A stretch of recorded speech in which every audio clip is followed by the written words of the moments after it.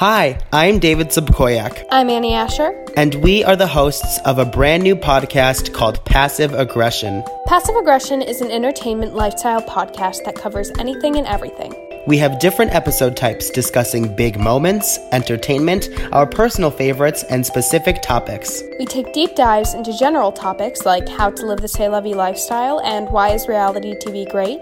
And we love discussing movies like Legally Blonde and shows like Glee. Each episode culminates with our Flames and Shames, where we talk about the best and worst parts of our weeks. Annie and I are best friends, pop culture phenoms, and teenagers who love to chit-chat. If you are looking for a way to spice up your day by learning something new, or by hearing some candid opinions, be sure to listen to Passive Aggression on all platforms. You can follow us on Instagram at Passive Aggression Pod for behind the scenes, giveaways, updates, and so much more.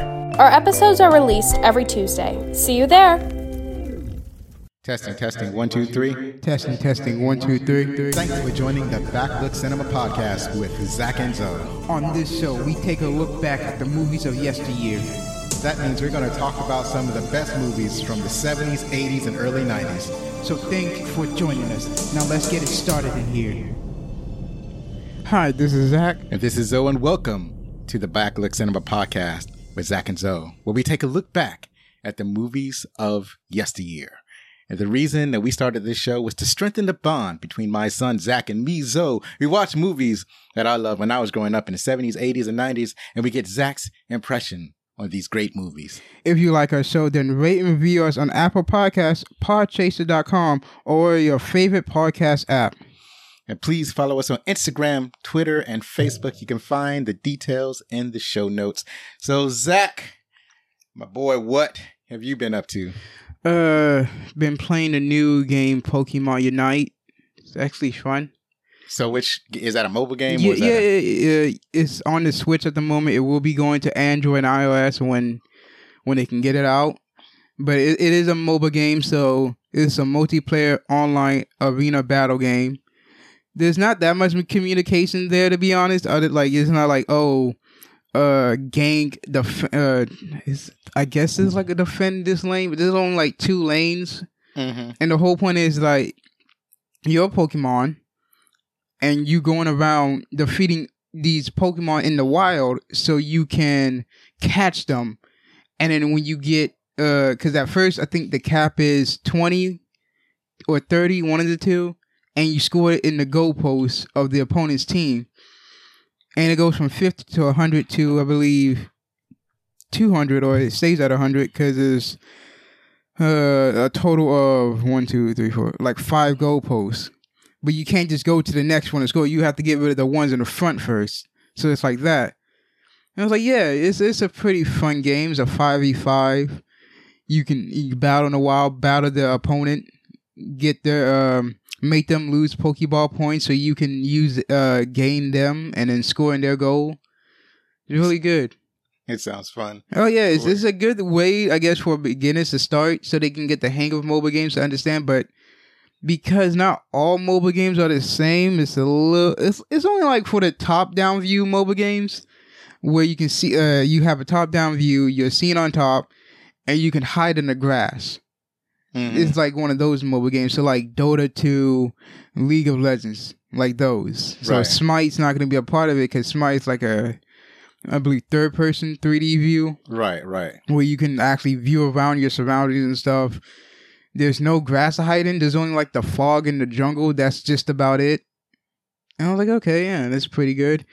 Played the new Smite update where there's no shoes, and it's something trying to get a hang of because it's like, okay, gotta remember, there's no shoes, so I have to just build like I normally build, but it's like, feels weird because I'm not fast as I want to be when it comes to like some characters. Is like if I'm playing a mid lane character like Hera, normally when I have shoes on, she's a little bit fast, but without the shoes, even though it progresses with the level, it's not the same. It's really not. And it's worse if you're a support, because supports are the slowest of the slow of all the people to be playing as. It's not fun. Right. Well, all I can say is that it's not just that you're slow. Everybody is slow. No, because when you're a jungler, you're pretty decent fast. When you're a solo laner, your warrior, you're pretty decent fast. No, when you're a carry, what I meant is that nobody has a real, like, if somebody's playing another mid lane character like you're playing, they're not going to be like extra fast unless they take like a power up or something. But it's I mean, it does depend on the gods you play as, but supports, they're very slow in general. Depends on who you play in mid. It just depends if their base speed is slow or not, and if they have a power up to help them gain that speed to go a little faster. Right. So, well, yeah, I'm sure you'll get used to it, and I'm excited about the Nintendo if it goes mobile, whenever it goes mobile. Yeah, it will. I'm looking forward to trying that out. You know, I'm right now. I'm just playing a puzzle game right now on my phone. I'm just waiting for. There's 2 games I'm waiting for, and that's a Demon Slayer game, which has the same battle concept as Naruto Shippuden Ultimate Ninja Battle. Or not Naruto, this Naruto Ultimate Ninja Battle. Ultimate Ninja Storm, that's what it is. And also Far Cry 6. Okay. Those are the only 2 games I'm looking forward to at the moment. Because my favorite game on mobile of all time, they did a Dead Space mobile game. And that game was awesome. And I'm pretty sure they took it off. Yeah, it's no longer available. Oh yeah, because EA sucks. Yeah, because I was actually looking forward. I was like, I want to play that again. It's like no game. It's just like a regular Dead Space game. It's just that it's on your phone and it's a continuation of the story. But EA's like, oh, Dead Space 3 didn't do any good. I wonder why. Oh well, shut it down.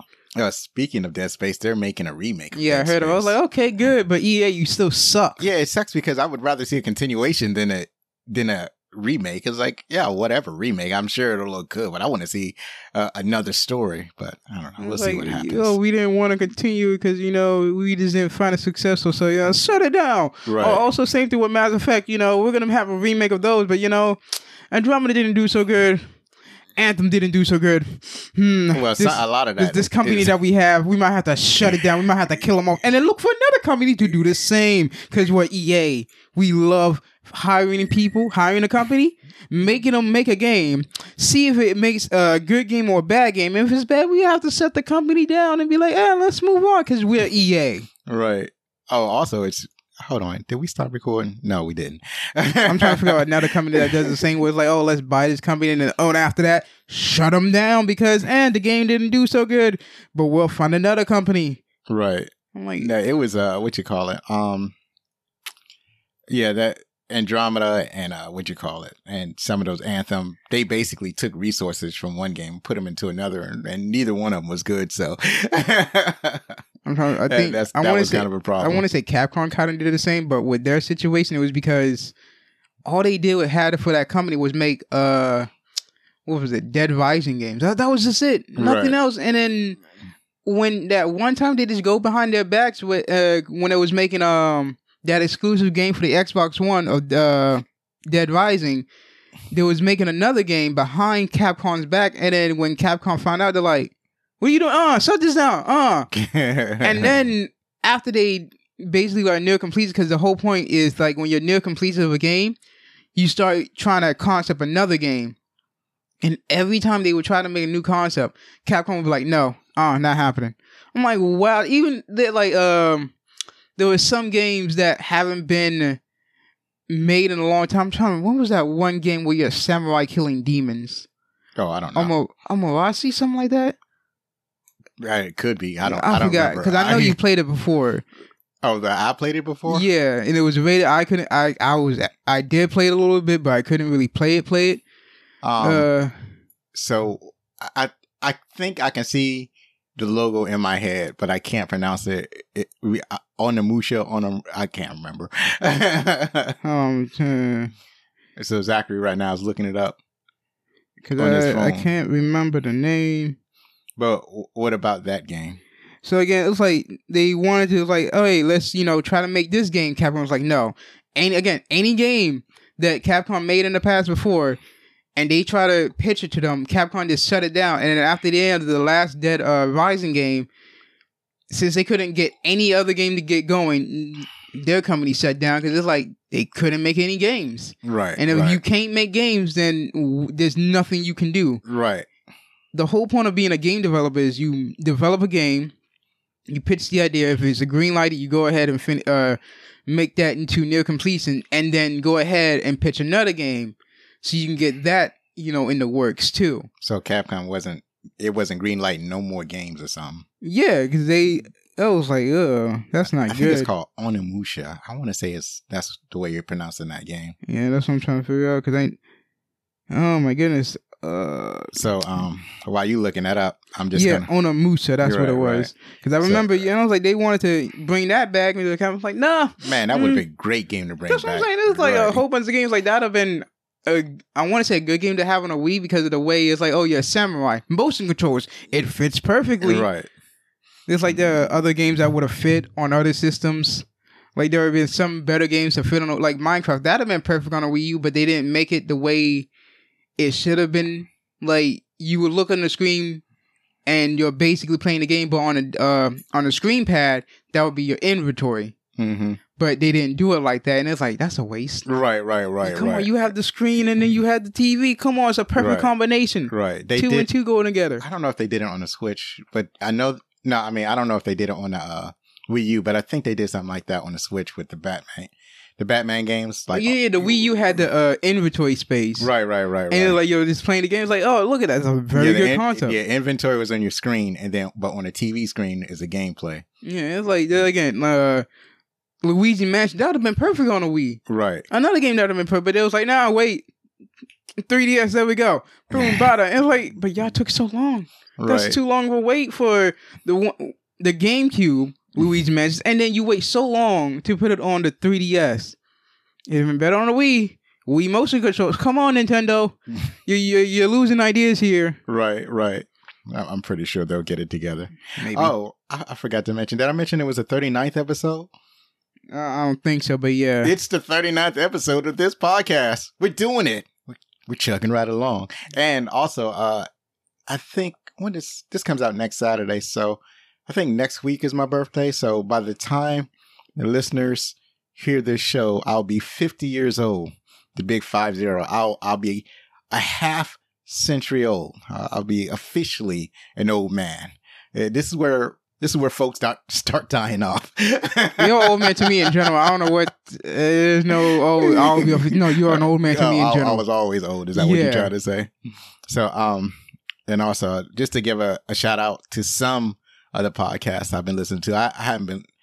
I listen to a lot of podcasts, so I can't shout them all out. But here are some of them. So some of the podcasts I've been listening to is the Better Two podcast, Film Seizure, Best Film Ever, Not a Bomb, Silver Screeners, Cask and Crow, The VHS Files, Passive Aggression, Saturday Night Freak Show, and the Shoot the Flick podcast. And so some of those I just started listening to it, or at least I'm sampling episodes. Passive Aggression is nice. That's who they were kind of partnering up with. That's the ad you heard at the beginning of the show. So They Have a Neat podcast is ripe for the very young and the young at heart. Like if you're in that teenage age, if you're in that age where you're focused on stuff like fashion and reality shows, that's the show you want to listen to. So also you haven't seen Masters of the Universe? No, but I have seen the figures, and I seen the Skeletor, and I'm like, that's a badass looking Skeletor. I think that's kind of like the next level version of Skeletor. And then I seen what's Battle Cat? Is that the name? No. Is it a green cat with stripes? Yeah, that's Battle Cat. Okay. I'm like, that also looks cool. The articulations, oh my goodness, I want to get it. I'm pretty sure you're pricey as hell. Oh, my wallet is crying. Right. So, you got to start saving money for adult stuff now. So I watched it. It was actually, I didn't realize it was only 5 episodes. I was watching, I actually had a Zoom meeting and I was so focused on watching it that I missed the Zoom meeting. I totally forgot it.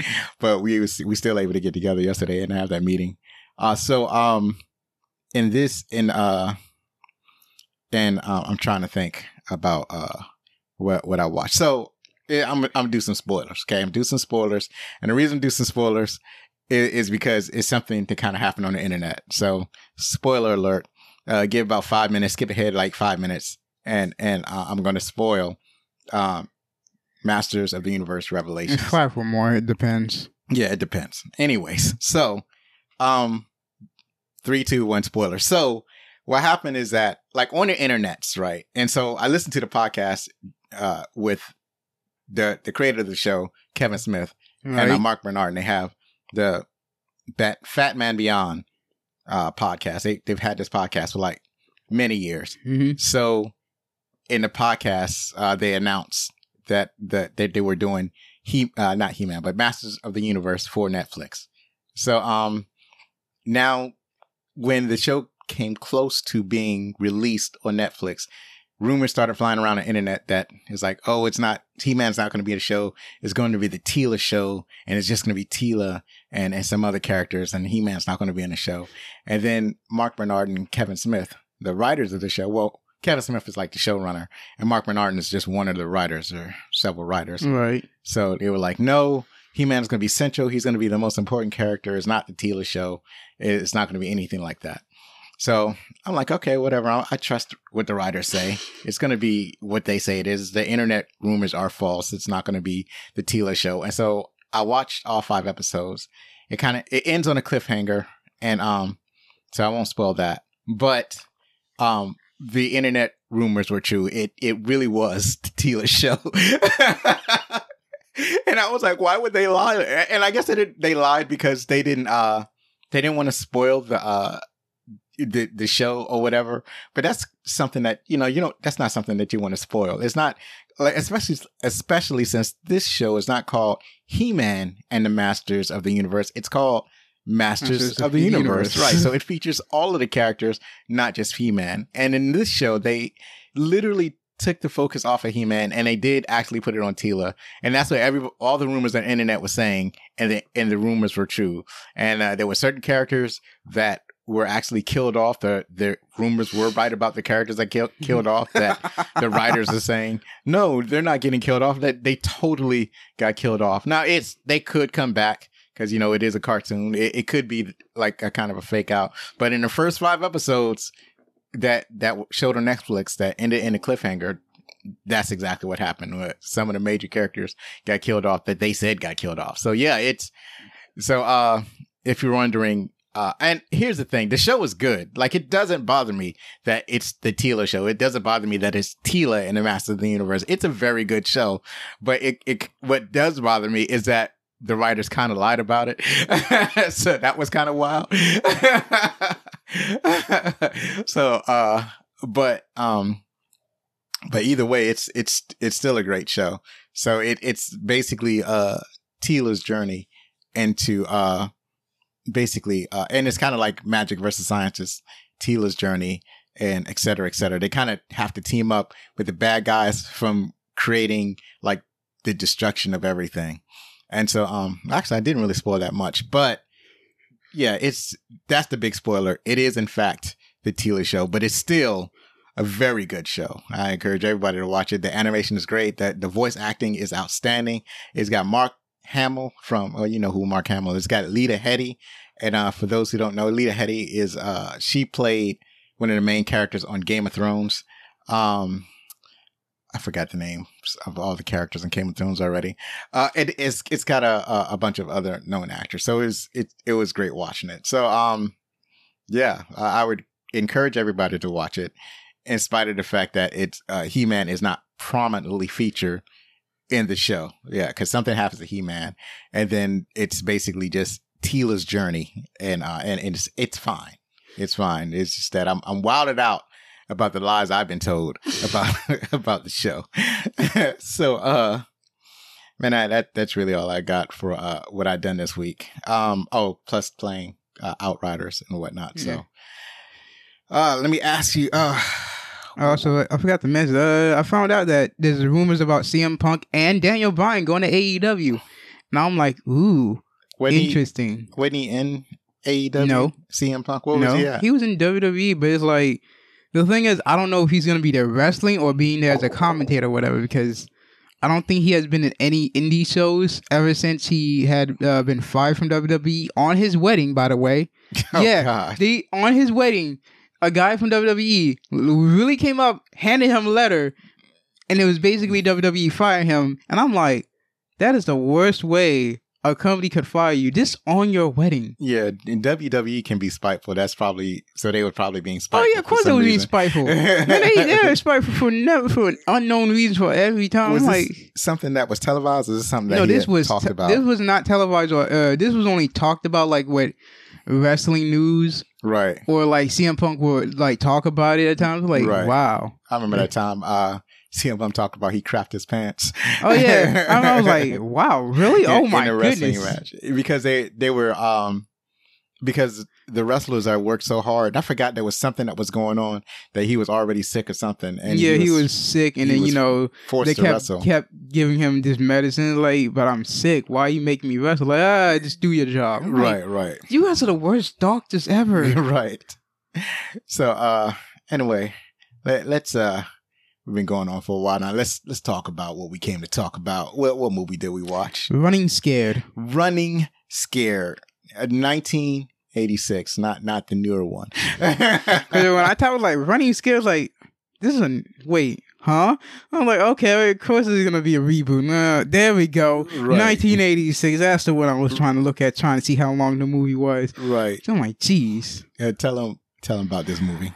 Two streetwise Chicago cops have to shake off some rust after returning from a Key West vacation to pursue a drug dealer who nearly killed them in the past. That's from Yeah, that's from IMDb, but I'm just like, yeah, that's not exactly right. That's not exactly right at all. It's been a while since I had watched this. So I forgot how the movie goes, but it's more like they are their cops. They're on a job, and then they make some errors on the job. So I was gonna say, like, I think the best way to do it is like two Chicago detectives are trying to solve a crime of a dead cop that happened in their neighborhood, and they find out it was connected to a drug dealer who just got out of prison. And it's like, yeah, okay, that makes sense for that to be the beginning. And then the second part would be, they find him, but they fail to bust him because the guy they use as a rat trap betrayed them.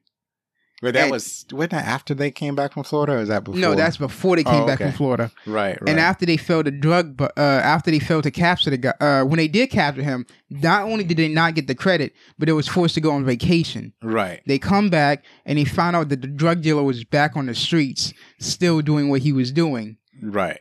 Oh, but the main thing about they went on vacation, they discovered that. Yeah, they went on vacation. They discovered that that they've been working for too long, even though they have the smarts, but their luck. They feel like their luck is running out, so they decided that they're going to retire and open up a bar and stay in Key West in Florida. And they're serious about it. They were serious about it because they actually bought a bar. They bought a bar, and then they went back to Chicago, and then they gave their 30 days notice. And then that's when they found out that the drug dealer that they were after is back on the streets. So and they're like, we got 30 days, we're going to bust them. And after that, we're going to Key West. And that's where we're going to be staying at from now on. Right. That's where we're going to retire. So this movie was released on June 27th, 1986 by Metro-Goldwyn-Mayer, or MGM. It grossed over $38 million in the U.S. and Canada, but I couldn't find any budget info, but I'm told that it was a hit, and it got mixed reviews. So, judging based on how much the scenes were, it's based on how much the movie costs, but we don't have that information. I'm talking like the scenes, because you remember you had to also, when you look at the scenes on what was destroyed, what was used. Yeah. The actors, I want to say maybe around 20 million, maybe around there. Well, 20 million, 30 million, a little bit. If they claim, but it was a hit, then you gotta what you call it? You gotta take into account inflation. So this came out in 1986. Everything was much cheaper. Well, not cheaper, but the inflation was much lower back then. So maybe 15 I'm not exactly million. sure what $38 million. Let me look it up real quick. Bear with me while I look for my inflation calculator. If you can find an inflation calculator, it's a handy dandy app that tell you how much stuff costs back in the past. So right now I'm gonna just type in 38 million. How many zeros? 1, 2, 3, 4, 5, 6. 38 million in I already got it set in 1985, 1986. So that would be $89 million. So it would have grossed almost $90 million as of 2020. So that's pretty good money, I guess. It is kind of weird that you can't find how much it costs. Right, like, right. That's weird. Most movies have a reported budget, and it's a reported budget. So this is how much people are able to find out from the studio. They almost always let slip how much a movie costs. It just either didn't happen with this movie, or they never released it or whatever. So a movie like this, in order for it to be a hit, it had to have cost like $10 million. Yeah. Because they said it was a hit. So if it was a hit, it had to be like $10 million to make. And that would be like twice its money back. But I remember really liking this movie. And like I said, it got mixed reviews. So this movie was starring go ahead. I'm sorry. Gregory Hines, born in 1946 but passed away in 2003. He played as Ray Hughes. He also played in History of the World Part 1, Waiting to Exhale, The Cotton Club, and The Gregory Hines Show. Yeah, he was one of those actors that was like a fixture of my generation when we were growing up. We always loved to see Gregory Hines. He's very charismatic. He's funny. He's a outstanding dancer. And I think he sang. I can't remember. But yeah, he was, for a time, it seemed like he was all over the place. So yeah, he's a great actor for that time. The co-star is Billy Crystal.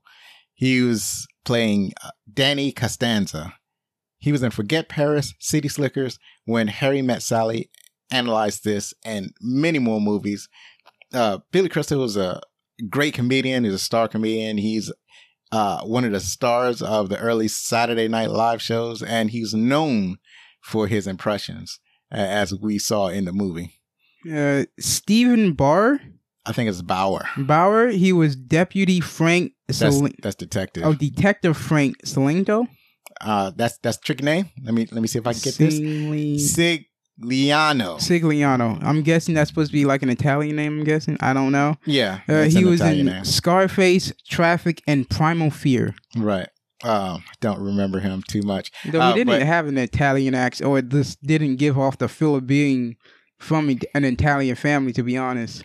I mean, you don't have to, ape up the Italian accent or whatever. I know that, but it's like, but when it came to like Danny, you can tell he was a part of like an Italian family based on how he acted. Well, it's not really on how it's how his relatives act, because his relatives are like probably first generation Italian, so they had a thicker Italian accent, like his aunt.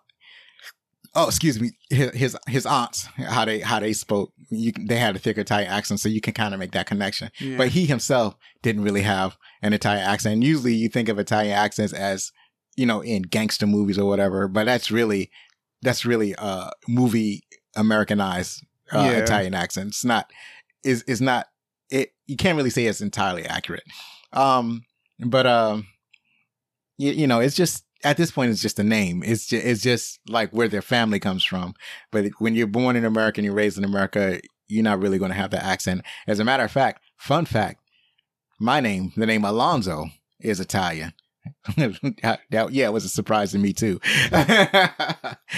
So the other star we have here is Darlene Flugel. She played Anna Costanza, and she was in To Live and Die in L.A., Once Upon a Time in America, and Lock Up. So she played the estranged wife of Danny Costanza. We have Joe Pantoliano. Let's see. Let me see if I can get this. Pantoliano. He played as Snake. He was in Memento, The Matrix, really? A Midnight Run, and Bad Boys, really? Yeah. So I've seen both The Matrix and Bad Boys. And so you said really, so you don't remember who he played in either of those movies. All right, let me school you. I remember in The Matrix, and you had the guy, and he was part of the Matrix team. And he was the one, the bald guy with the goatee. and he eventually turned traitor on the team. That was him, huh? Yes, that was him. Remember, he's much younger in Running Scared. He's way younger. Yeah, I think he's like in his 20s and maybe his early 30s in Running Scared. See, he had all that hair. He was basically colored like a rooster. So, so that's him in The Matrix. And Bad Boys, he played the police captain. Okay. So if you haven't seen that movie in a while, it's harder to picture him, but he was the police captain in Bad Boys. So also here is Dan Hedaya.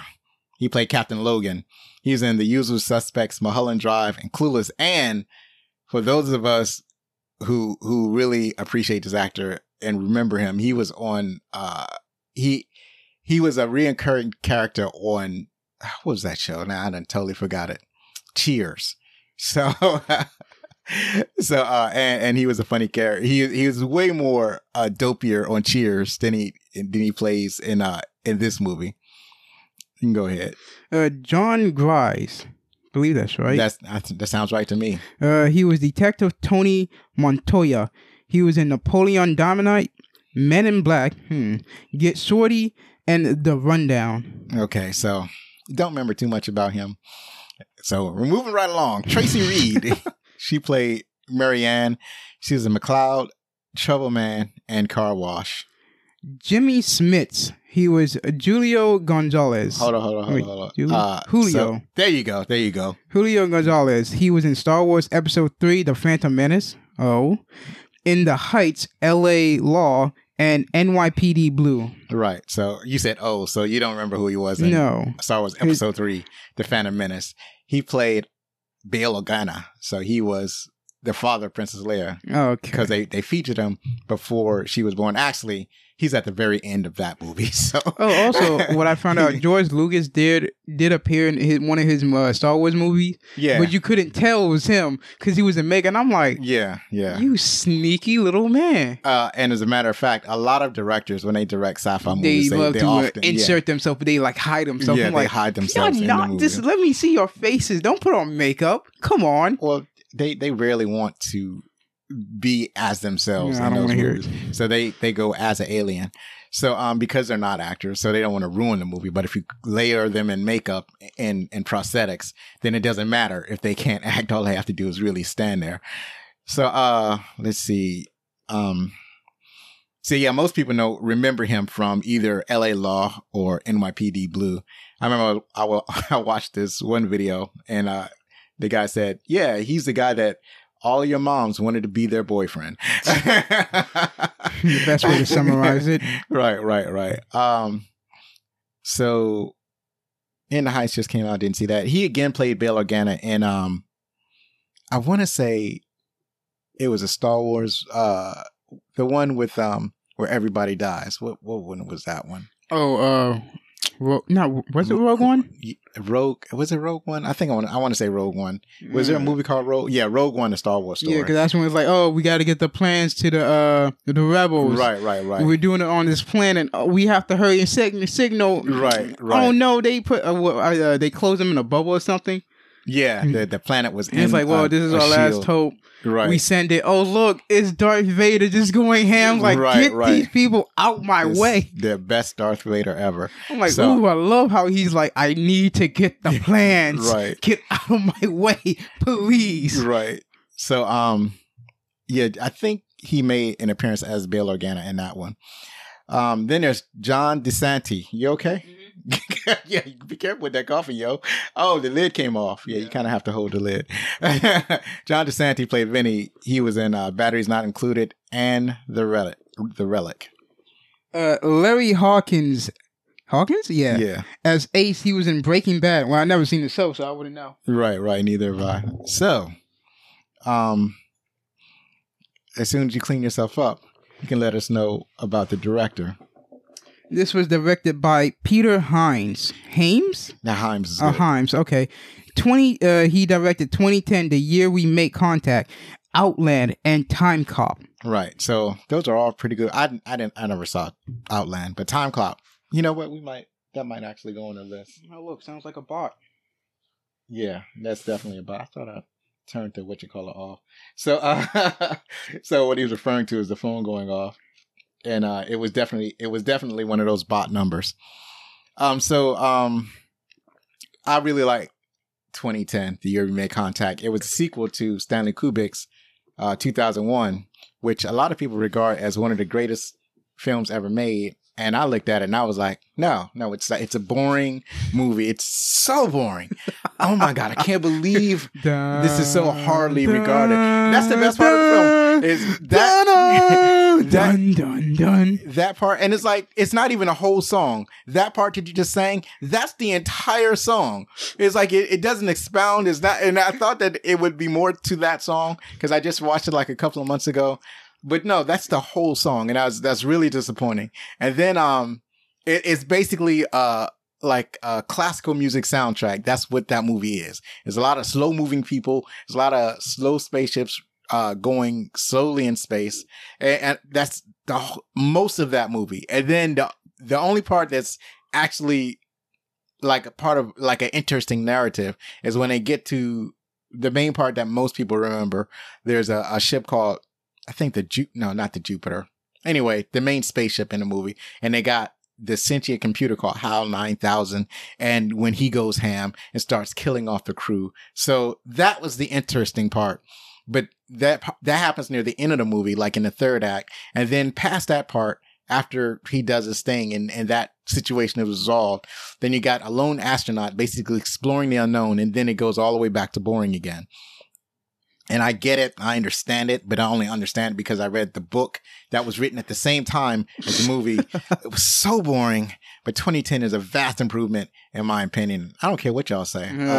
Don't care if you believe that Stanley Kubrick made this masterpiece. You really think so? You go watch that movie again and then you reassess how you feel about 2001 because no, it's to me, a movie is a narrative. Okay. It's got to have story that you can follow and that you won't fall asleep on. I challenge you not to fall asleep on watching 2001. As a matter of fact, if you're feeling like insomniac and you can't go to sleep, put on 2001 A Space Odyssey and you go right to sleep. I guarantee it because it's not interesting. It's not. I was gonna say like I know Amazing World of Gumball made a parody of it. So I guess you type in Amazing World of Gumball 2001 Odyssey parody, it might pop up where basically the moon is singing a theme song.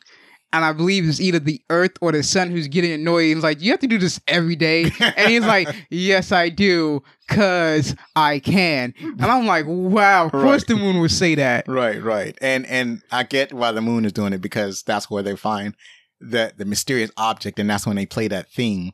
So anyway, I'm truly annoyed that people think that that's one of the greatest movies ever made because it is not. You're wrong and you're just going to have to live with that. You're going to have to live in your wrongness, as one TV character says. Anyway, go ahead. And, well, I'm talking to myself now. Yeah, this Alonzo, is go ahead and continue. So written by Gary DeVore and Jimmy Houston. DeVore wrote Raw Deal and Houston wrote Final Exam. So Raw Deal is an Arnold Schwarzenegger movie that I never saw and have no idea what Final Exam is. So go ahead, tell them about the music. Music is by Rod Temperton. Yep. And Udi Harpaz. That's good. And what's the deal with Harpaz? Okay, I was gonna get that later because it's gonna be Temperton. No. I meant Udi Harpaz is uncredited. Yeah, he's uncredited. I believe I said that. Temperton's soundtrack for The Color Purple, Boiler Room, and Summer of Sam. Harpaz did Supergirl, Judge Judy, Jimmy Kimmel Live. And the soundtrack features Sweet Freedom by Michael McDonald. I Just Want to Be Loved by Ready for the World. Once in a Lifetime Groove by New Edition, and I Know What I Want by Patti LaBelle. Oh my God, you almost got it. Almost got it. LaBelle? Second time. Yeah, there you go. Second time you came across Not that name. my fault. It's 2 L's. Second time you came. Well, if you look at that name, right, first you got to realize it's not an English name. When you look at that name. I know it's not an English name. So you say La, so you get that part right. And look at the if you take off the E at the end, you get LaBelle. If you just say Belle, so it's La Belle. So all I did, I think it's French, is put the E on the end. The E is silent, It's LaBelle. It's not only is it silent, but it doesn't affect the first E. I know it's strange because usually when you put an E, it affects the vowel in the middle of the word. When you put an E at the end of the word, like knife. I guess that's the same with my name, where the second A in my name, it sounds like there's an E. But no, there's no E. That's just a second A. No, it's no, because people do put a second. They do put the E. I'm like, that's just an A. Right. And it's never spelled with an E, so I don't know what people. Oh no, trust me, people have spelled it with an E, and I'm like, no, I'm talking about like it's sourced from the Bible. It comes from the word the name Zachariah. So Zachary is just a shortened version. There's never an E in that name. Now, people may have put an E in their names, but it's not supposed to be spelled. And they're like, it sounds like there's E in the name. Let's just go ahead and put the E. Because this sounds, and I look at it, I'm like, you guys disgust me. I don't like you anymore. But it's just a manner of how people pronounce it. Some people might say Zachary, and some people say Zachary, but whatever. But this is totally different. It's how, like in the word knife, it can be that the E at the end of the word knife affects how you pronounce the word I. But it's not the case in the word LaBelle or the name LaBelle. But anyway, you're starting to get it. So the name might pop up again. Be on the lookout for it. It's LaBelle. So anyways, so this is back in the 80s. They really like putting the bomb soundtracks together, right? So it was true for the movie we did last week, Project X. They put the bomb soundtrack in there with some superstars and some great tunes. So same thing, especially with the movies in the 80s, especially these buddy cop movies. So and the star of this soundtrack is Michael McDonald, who plays Sweet Freedom. That's the song you heard in the montage when they were in Florida on their vacation.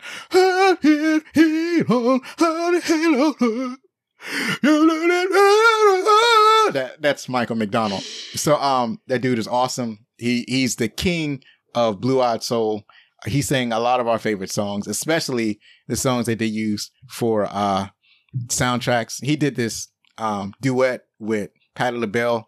That's just, it blows you out of the water. It blows you out of it. Just look up Michael McDonald, Patti LaBelle, and you're gonna lose your mind. So anyways, this movie was also Peter Hames also served as executive producer of this movie. That's it for the rundown. If you're enjoying the show, remember that you can get t-shirts, hoodies, mugs, face masks, jerseys, and more at our website, backlookcinema.com, where you can click the link to either teesprings.com or tpublic.com. Now we're going to take a short commercial break, and we'll be right back to talk about our favorite parts of the movie, some movie trivia, and find out where some of the critics thought. You are the future. You are the future leaders. You are the future entrepreneurs. You are the future lifesavers. You are the future explorers. Or you are a future slacker. It doesn't matter to us because we are your future. We are Empire State University. Be you human, mutant, mastermind, alien, or extra-dimensional being, we invite you to let us shape your future. We will wrap your future in a warm blanket and smother it in love. Because that's what we do at ESU. Our state-of-the-art campus practically screams future. So open up our doors and let your future come in. The future is now, and the future is the future. The bright future is ahead of you, and your dark past is behind you. Apply online today. Empire State University. Excelsior. And we're back. And now, once again, thanks for joining us. You can keep us. Oh, I typed something. It is not grammatically correct. You can keep up with us. Yeah. So I totally messed up, but I'm gonna get through it. I wrote it. I'm gonna get through it. You can keep up with us by following our socials, Instagram and Facebook at Backlook Cinema Podcast, and on Twitter at Backlook Cinema. We encourage you to leave feedback, comments, suggestions, etc. Or you can email us at fanmail@backlookcinema.com. See, I knew I was going to get through it, even though I wrote these words. It's like what Harrison Ford said about George Lucas. Yeah, George, you can write this shit, but you can't say it. All right, so there's my curse word. What were your favorite parts of the movie? The beginning of the movie where they're basically doing a stakeout because they're looking for a certain car. They see, and before they even go ahead and follow the person who comes out the car, they basically interrupt a game of basketball. And I'm like, really? You're interrupting the game of basketball? Why? Come on now. Here's my thing. I don't even think that they were on the stakeout for that car. I think that car just happened to show up and they happened to notice it. And see, here's the thing. When people talk about how it's the, especially back in the 80s, but still going on now, it's the glorification of police work, because everything they did was totally illegal. You just can't suspect somebody of wrongdoing just because they come out of their car with a briefcase. Their car is nice. Right. They come out of the car with a briefcase. The car is nice. Even if the dude is a known bad guy, you just can't go and start harassing them. That is police harassment. That right there is profiling, actually racial profiling, because they was like, well, if a dude is riding a Mercedes in this neighborhood, then it's probable cause. So that's no, you can't go around harassing people just because they have a nice car. That's wrong. So anyways, that's all bad police work, but it's fun to watch. And yes, it's true. They interrupt the basketball game. That was fun. That's totally legal. and it worked until one of the players cold cocked Billy Crystal. Just punched him. I was like, wow. Cause they got tired of, that cop's, cause he plays Costanza. They got tired of Costanza's shenanigans and just plain punched him in the face. And it's like, it's Costanza that keeps doing this crap, right? So Costanza jumps into the basketball game, and the character played by Gregory Hines, that's Detective. I'm scrolling up and down my screen, looking it up right now. Ray Hughes. So Detective Hughes is like, he didn't want to get involved. He's not trying to mess with these people. Come on, he's like, fine, I'll get involved. Right. So and so they play basketball, and then one of the players get tired of it, and they cold cocks Costanza.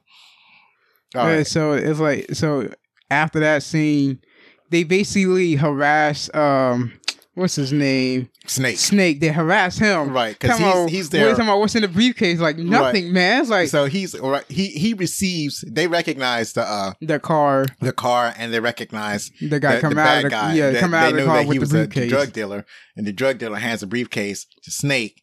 And so the car gets away, so they chase Snake, who's on foot. Yeah, because he goes in his apartment house, whatever. They harassed him. And they're like, you can't. Let me step on your toes right here. All that's illegal. Like, of course it's illegal. They chase him. That's illegal. Then he goes into his house, and then they stick his foot in the door. That's illegal. Tell him, if you don't move away from the door, I'm going to shoot at it. And you might have holes in you. I'm like, what?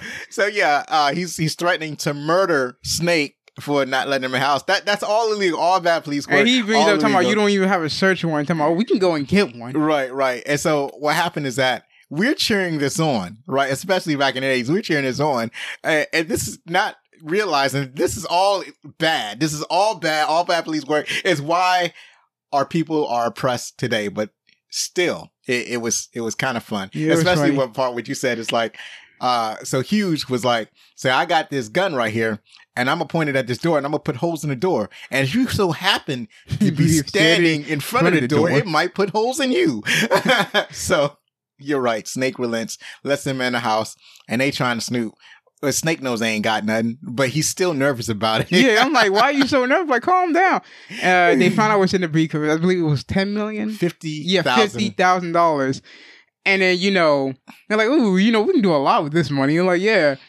And then after that, since, he doesn't want to go in with them, what Costanza does, he goes outside like, hey, guys, neighborhood watch, just know you see any sneaky people come around this building, with a briefcase, just $50,000 inside of it, I think what he was telling them is like he did do the neighborhood watch, but he was like, so make sure you keep out because the guy in here in this apartment he has $50,000, so you need to keep a lookout for shady characters who might take his money. And it's like, what is he doing? Right. And he's mainly talking to the people that they were just playing basketball with because they're the only people out there. Yep. And they know that these people are all shady. And so they were telling these people, come into this house because this guy has $50,000. And then Snake's like, well, the only way I can get in is I have to cause some trouble. So he decides to punch, he was going to punch Hughes, but Hughes ducked out of the way, and he ended up punching Constanza. No, he did punch Hughes. No, Hughes ducked. Remember? It was Constanza that got punched. I thought it was, Hughes is Gregory Hines, the black guy. Yeah, he ducked. Okay. And Constanza got punched instead. Well, if you say so. I don't remember it that way. I'm pretty sure it was. And then, they arrest him, they take him in. And then before they even go to, the precinct, I believe? Was it the precinct? I don't know, the office, whatever. Yeah, that's the precinct. Before they go there, they go to a funeral, and they're like, come on. We're not even drag him to the funeral. They're like, I'm not even dressed like this. Don't worry, this looks sad. Right. They drag the criminal Snake, who's handcuffed to the Hines. funeral to Hines is handcuffed to him, but Costanza's aunt is Costanza's aunt's funeral, so they drag him to the funeral. Yeah, and Costanza's there paying his respects, even though he's late to the funeral, and they drag the perpetrator with them. So that was kind of messed up. So go on. What's another of your favorite? Remember, I was taking the favorite parts. Yeah, I know. I'm gonna narrate the whole movie yeah. like you like to do. All right, go on. When another one was Snake. Before they even get to it was when they I don't know what's it called, when they come in, like, hey, the criminals come in, and you mean when they book the criminals? Yeah, and they're trying to point out who it was. Oh, police lineup. Yeah, the police lineup. That's what. And then they're like, tell me, that's him, number 5. That's the guy. No, but see what happened was in police lineup. The police lineup. There's 5 regular people. It is like 4 cops. 4 police officers. 4 cops, and then the Snake. And the Snake's like, are they serious? Are they serious about this?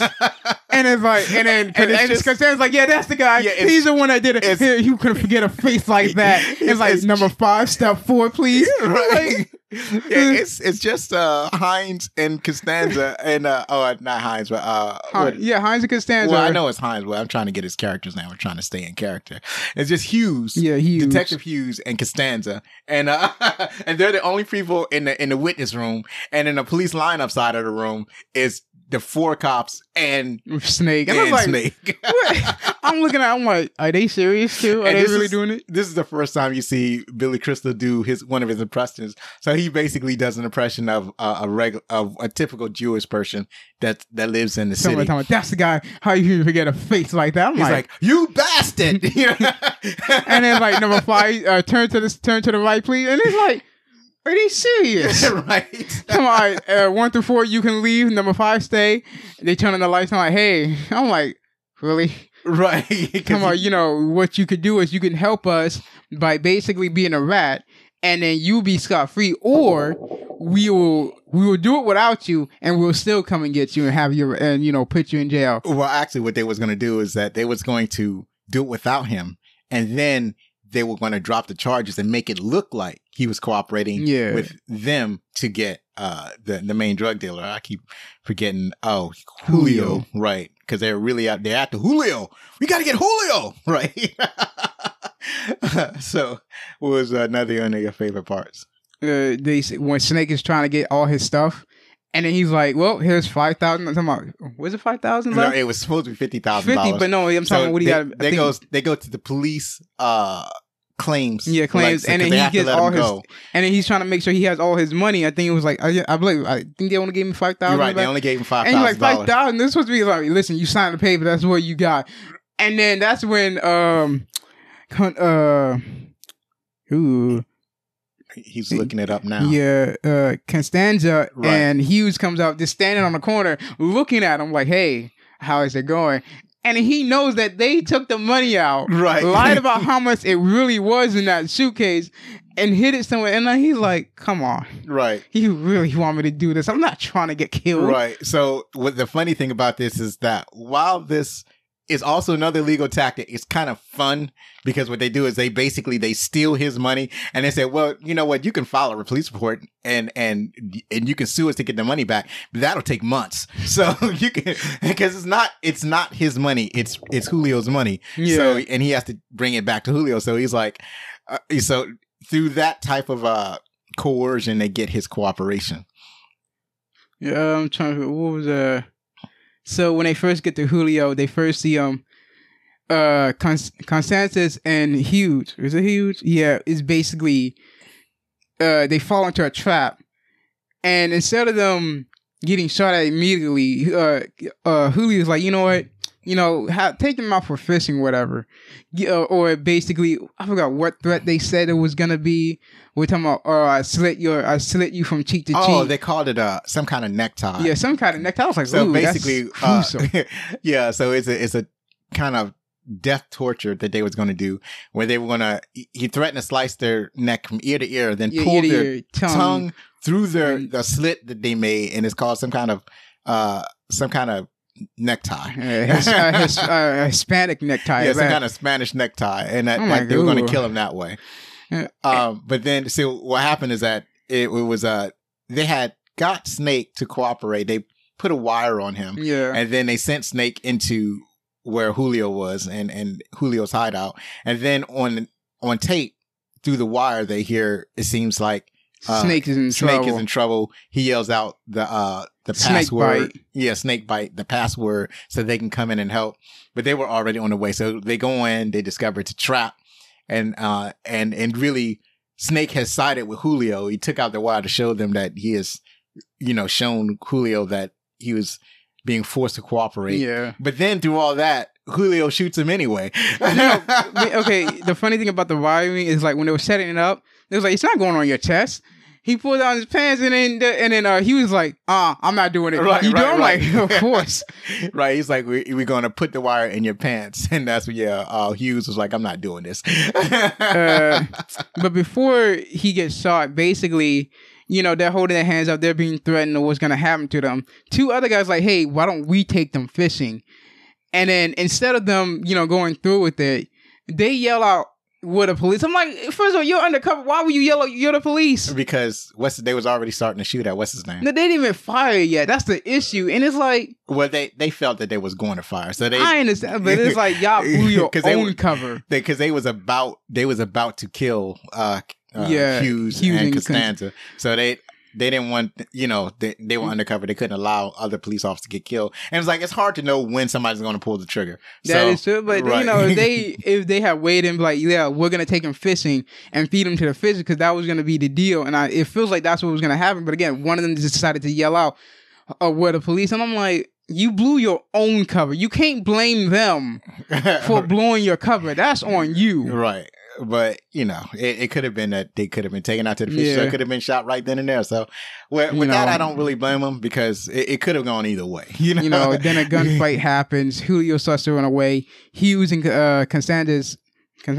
Yeah, Costanza. Yeah, Costanza chase after him. Now, they cast Julio, but the other two, they're like, it's all because of you. You blown our cover, Right. And then Julio got away, and they're like, oh, are you sure? They point to their car. They got Julio. Right.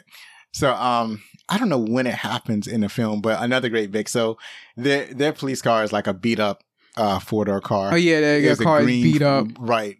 And then one time they go and do something and they come back. Yeah, the car got spray painted on by some kids. Right. This is after they come back from vacation, I believe. I can't remember. I'm trying to remember. Right. Yeah, this is after they come back on vacation, when they're trying to figure out, where's Julio's at, where he's living. Right. And because they can't continue to drive in their car, that's when they get need to be reworked into being something more stealthy. Right. But yeah, it got into an accident, but it was funny because some kids wrote "unmarked police car" all over the windows. Yeah, they get into the accident because when they found out where Julio was at, they go there. They basically try to catch him. And because they also use a kid as well as bait to figure out where he's at. Oh, yeah. That's when they go into his house. Yeah, they figure out where he's at. Right. Hughes goes in first. He has one gun pointed at two guys, and another guy comes out pointing a gun at him. That's when Costanza comes out pointing guns at that guy. And he's basically like, all right, you can tell me you have the right to remain dead. I'm like, oh, okay. Right. They go in hard. They put their guns down. They handcuff them, throw them on a couch. And then they they see the kid running through. They follow the kid into where I guess the kid mom was at. Right. And Julio is already gone. So they chase him. Right. And they're like, hey, Julio, nice legs. I'm like. Right. Because Julio was having relations with the kid's mother. So when they bust in, Julio's only half dressed. So he just has his shirt. He doesn't have his pants. So he runs down. He has a hostage. And then he's like, "Give me your pants." Right. And Basically, like, they're on different floors. Right. Julio's in a much lower. He's like 2 floors down below them, but they're on the stairwell, so he can yell up at them. And he says, "Give me your pants." And he's threatening the woman, like he's going to kill the woman if they don't throw down their pants. So first, I think it was Constanza who threw that, but he missed. He threw that, and right. then he's like, "Why would you throw it? You missed him, or you did it on purpose?" He's like, "No, I didn't." Right. And then he was like, "Can't believe I'm getting mugged from my pants." Took off his pants, threw it, and like he's like, "See, that's how you do it." Right. Yeah. So I'm like, "You have a better arm than me." I'm like, "Does it really matter?" Right. So Julio catches Hugh's pants, and gets away, putting on Hugh's pants, and then get in their car and then drives away. He gets in their car, and some way down the line, he crashes the car, right, and ditches it, and that's when it get pulled into, I guess, the police repair shop, I guess, right, and it gets this. It's like, we want it to be stealthy. Can you get it done by? I believe he said Thursday. At first Thursday, but then it changed to Friday at 5. Right. And it's like, they wanted something extra done to it. They wanted something extra done. They wanted bulletproof. They wanted to blend in. They wanted to be very stealthy so no one knows that they're a cop. Right. Oh, here's a part that happens around the time when they're looking for Julio. So it was a funny part. So they go to an apartment that Julio is known to frequent because Julio owns the apartment. Oh, yeah, I know you're talking about. And they talk to the woman He's there, talking to the landwoman, and then her kid was behind him. Like, Constanza is talking to her, right. But then Hughes is dealing with the little kid who's just giving him the finger nonstop. Right. And then after they finish the conversation, he was like, hold on a minute. Knocks on the door, sees the kid, just flips us off his chin. Right. And then he gives him the double bird. Constanza's like, that's real professional back there. And he's like, can I help? It's like, well, you could have. Right. You're getting angsty because of a little kid is flipping you off nonstop. Right. So that was funny. And he couldn't do anything because the mom was right there. He's like, this little kid. Right. He didn't want to do it while the mom was there, but when the kid opens the door, he kneels down to the kid's level and flips 2 birds going, ah! So, what you call it? So, go on. Let's continue with the favorite parts. Trying to remember another one. When they're forced to tag up with the 2 guys that claim that they ruined their bus, their undercover bus. And Right. The 2 other detectives. Since you're going into retirement, you're going to be leaving. I got these 2 guys replacements for you, and they're like, oh yeah, we didn't even talk about the Florida vacation. Yeah, they went on vacation. They had a fun time. So when they get there, their police car gets stolen and everything, and it gets bust up. They the police officer their captain commands them to go on vacation. Right. Oh, this is actually after a failed drug bust. So what happened is that at first they think it's successful. So this they think it's successful, but then it wasn't. Right. Because it was like we had a DEA over there, right? Trying to figure out where the shipments of guns are coming from and stuff. What making sure, cocaine. It's mainly cocaine. So what happens is we can tie it to Julio. So what? Here's how they. I think this is what happened when they're forced to go on vacation. So what happens is that they look for cocaine. They don't.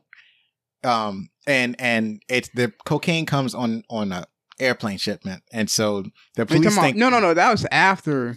That was after they went on vacation. Yeah, because remember that's when they're teaming up with the other 2 because they get the information. Because I remember the other 2 got the credit for the bus. Yeah, and they also get credit for the airplane bus too because since they're forced to team up with them and show them the streets, they go to an apartment, and that's when they bust it down.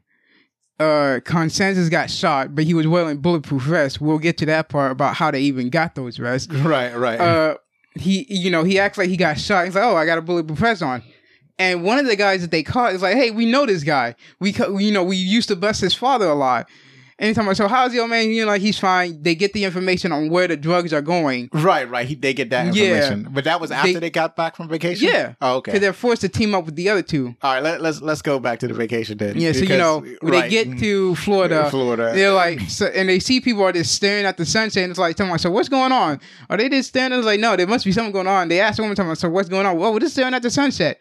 They're like, really? Is this a sunset? You can see that any other time. It's like it happens all the time. Because like this one is beautiful, and it's like, and because they're since they're Chicago, they're cops. Normally, when there's people staring, it's always like some type of crime going on. Right. So they used to living a fast-paced life. They don't know what it's like to slow down, and so the part that I wanted to focus on is that Costanza is really tired of being a police officer. Hugh is not ready to stop. And it's like, you know what, we're all, and then Costanza had just received an inheritance of $40,000 from his aunts from the funeral. That part on how they got it is funny. So he's got all of these plans. I'll talk about that. Right. So he got all of these plans on how he could spend the money. So when they get to Florida, he decides that they should retire in Florida. He and Hughes, they can go in together and buy a bar. And Hughes is not enthusiastic about it. He's like, you know, he likes being a police officer. He doesn't want to stop. He feels like, you know, he's making a difference in the city of Chicago. And for Costanza, he's talking about, we'll get robbed. And he's like, promise we'll get robbed a lot. Right. Like, really now? he's like, we'll break up fights. We'll deal with drunks. Right. And we'll get robbed. He's like, it's just, promise we'll get robbed a lot. Right. He's like, it's just like police work. We got to deal with drunks, you know. We got to break up fights. We'll get robbed. I'm like, what kind of? It's like, so he said, as long as they get robbed a lot, he's down for being okay with being in the bar. And they go into the bank, and you see them sit down with the loan officer. They sign the paper. Get the loan, right? And then they get up, they're skating. I'm like, they skate out of the loan office on roller skates. Gosh, so casual. I'm like, right. Wow, okay. Right. So on how they got the loan, so they get to the police in Oh, you mean how they got the inheritance? they get back to the police office. What happens is that they get in lawsuits all the time. Yeah, so they don't mainly Hughes apparently. Right. And then so somebody's looking for Costanza. Yeah, Costanza's trying to talk to his ex. And then Hughes goes, I guess, to the bathroom. Right. He's like, come out, you'll buy me. Come out, lunch is on you. Well, here's what happens. Like, the guy.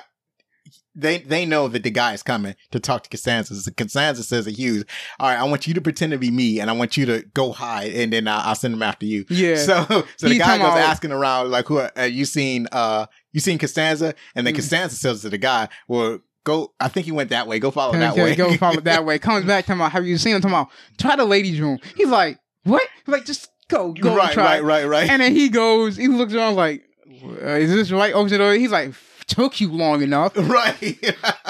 Yeah, he actually finds Hughes in the ladies' room. Hughes pretending to be Costanza.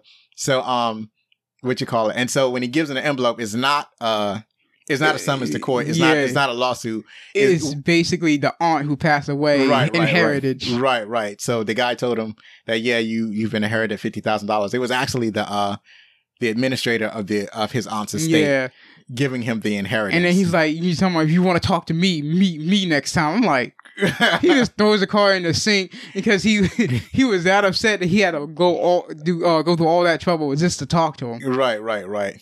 So that's when they say, "Yeah, well, you're." First he says we're rich. Then he says you're rich.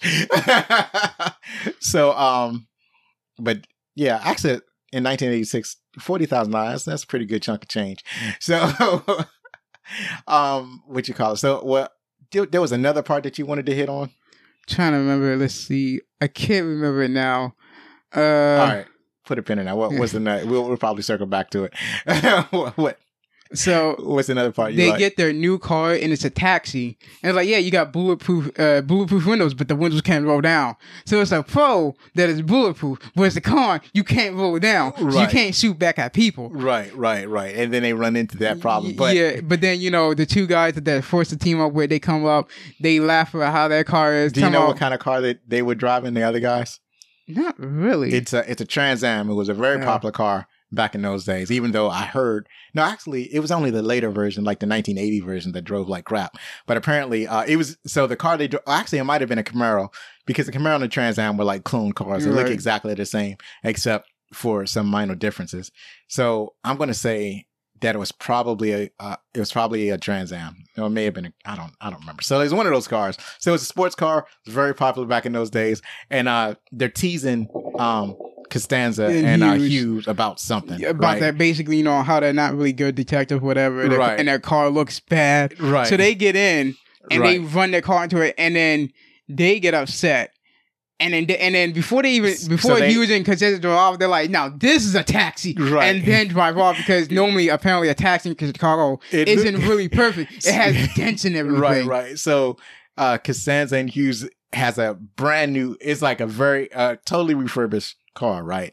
So it's got a brand new paint job and everything. It looks pristine, and so that's when Hughes, he runs it into the Trans Am because so to put a dent in it. So now it looks like a taxi and to get on the other two guys' nerves. They drive off. That's when they go to the place, bust it. They figure out where Julio is shipping the drugs or having the drugs come in by. And then they let the guy go, and the cops come. They're like, "Hey, there he is! Chase him!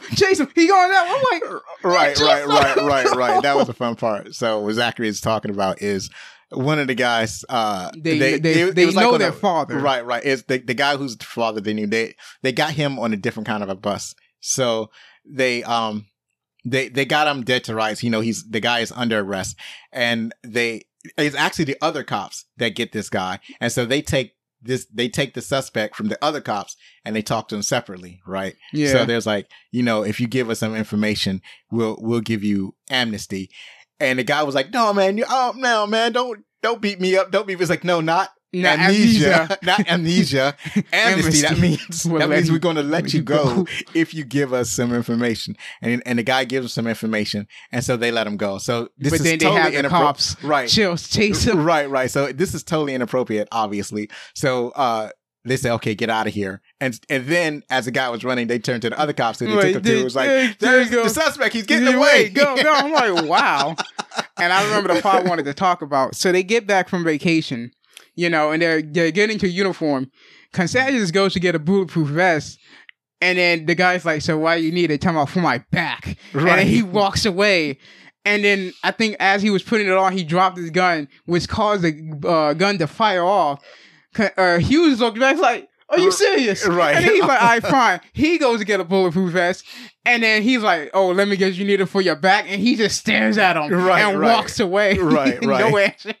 Right, because apparently back in this time, wearing a bulletproof vest was for girly men or whatever. It was not masculine to wear bulletproof vests. And those vests, let me tell you, look absolutely flimsy to me. It didn't look like it would stop anything, let alone a bullet. But that's what they had back then. Yeah, and then when they had it on, this is when Constanza got shot by the guys they're teaming up with. Right. Talking about, "Oh, it was an accident. You could have shot me." I'm like, but I understand it's like it was like in the moment of the gunfight, and there's like going left and right into these into the house or apartment that they're in. Yeah, but that's a serious problem when you accidentally shoot another police officer, and that you're on the same team. It's not like they weren't on the same team; they're on the same team, and he accidentally shoots Costanza. But luckily, he had the bulletproof vest. Right, he had the. Anytime I've been shot, "Oh, I had a bulletproof vest on." He's like, he was like, "Really?" I'm thinking you've been shot. And here's the thing about the vest. The other thing is like they have a theme about being careful in the movie. And they're always telling them, if you're being careful, then you're gonna end up being dead. Right. So don't be careful. And it's like there's a point when the police captain's like, "Don't you start being careful. Now you got short timer syndrome. You're going to retire from police in 30 days. Now you feel like you need to be careful. You need to stop being careful." So that bulletproof vest was a symbol of them being more careful. Yeah. So what is some of your other favorite parts? So when they get to the plane and they're busting it, we found cocaine. The other two guys are getting credit. Hughes and Constanza walks off. They go to the drug test guy. They're like, "No, this is not, this cocaine is bad shit." Talking about bad isn't like, it's the, like, no, he's like, "No, it's bad. It's like, there's little cocaine in it." It's like, you'll get killed if you try to sell this in the streets. And they're like, "Wait a minute, that means that wasn't the real deal. That's a fake out." Right. And so, they go to, I guess, the front of the airport. Right. And they see Julio, meeting this father and nun. Right. And since they see him, they go to their car. And then Julio sees them. Julio takes the briefcase that the nun and father had, throws in his car, tells his driver to go. Hughes and Constanza pulls up to the father and nun, talking about, "Hey, you want?" And they're like, "Hey, can you help us get a suitcase back? Because you just drove off." They're like, "Yeah, sure, we'll help you." Right. Because they got a cab. Yeah, they got a cab. Took him in, and Constanza is in the passenger seat. Hughes is driving, and then they started doing a high-speed chase. The father and nun are just like Like, what in the world is Right. this? It's like, we don't need it that bad. We don't need to tell me you can take it. I'm like, no. Because the whole time they're under the impression that they're in a regular taxi cab, and they're doing because they don't put on a police lights or nothing like that. They don't put it on until they get on the train tracks in the channel. Right. So they're driving all over the city, high speed, chasing. They get on Julio. the train tracks. They end up on the train tracks. The L train, the famous subway. We call them subway trains in DC. Famous subway train in Chicago. So they're actually driving on train tracks, doing a high speed chase on the tracks, chasing Julio. Well, actually, they're chasing Julio's driver. Yeah, Julio was just in the back seat. There was a time when the cars are side by side. Yeah, side by side. Julio's trying to shoot at them, and then because it's like ha, bulletproof. Yeah, Costanza just smiles and waves at him because he's behind a bulletproof window. And then he tried to pull the windows, like the windows can't go down. I'm like, did you guys forget already that you were told they can't go down? Right. First, they praise the guy who made the. I think his name is Max. Tell me, thank you, Max. Thank you, Max. And then when they can't roll down the window, it's like, damn you, Max. No, his name's Ace. That's what it was. Right. Damn you, Ace. I'm like, you just praised the guy. Right. So, they chase the car to the end of the train, and this is like one of the best police chases in the movies because it's like it's just high action, high voltage, high octane action at this point. So they chase until they can't, basically until they get confronted with an actual train. And so Julio and his driver basically jump out of the car. Yeah, jump out the car. Gets hit by the train. Escapes, leaving a suitcase. But before that, when they're on the train tracks, and then I believe Constanza's like talking about what about the voltage, and then he was like, you don't the voltage is not the issue, it's the amps. It's the nun. The ass is like the nun. No, that's when the nun asked talking about how many amps. Right. And Constanza's like, don't worry about it. I'm like, what? Right. Because they're in the back clergy in the backseat still think that it's a regular taxi. They have no idea that these people are cops, and now they're basically word out of their minds. So there's one point where Costanza tells Hughes, because Hughes' driver is like, be careful for the voltage. And voltage. And then it's like, and Hughes is like, no, it's not about the voltage. It's not about the voltage, it's the amps. And then I was like, talking about how many amps. Yeah, and it was like, and that's when it was either Hughes or Costanza. It was Costanza because he was like, it's enough to push a train now. Shut up.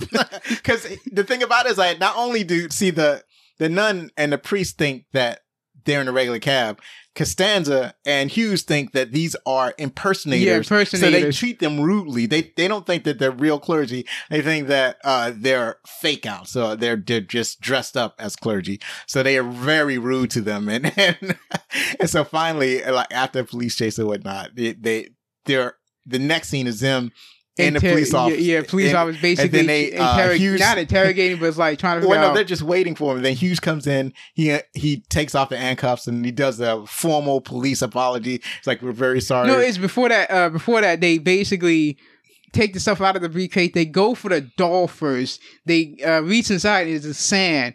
Right. It's just sand. That's when they apologize. Right. Hughes gives Sakes the priest's hand. And then Constanza goes to Sakes the nun. The nun takes his hand, all right, but it smacks him with a ruler. Right. like nuns are apt to do. And this is something that both Hughes and Costanza are used to because they grew up Catholic and they apparently went to Catholic school. So they leave out all indignant. And so now it's the father's like talking about don't make an apology a habit. Right.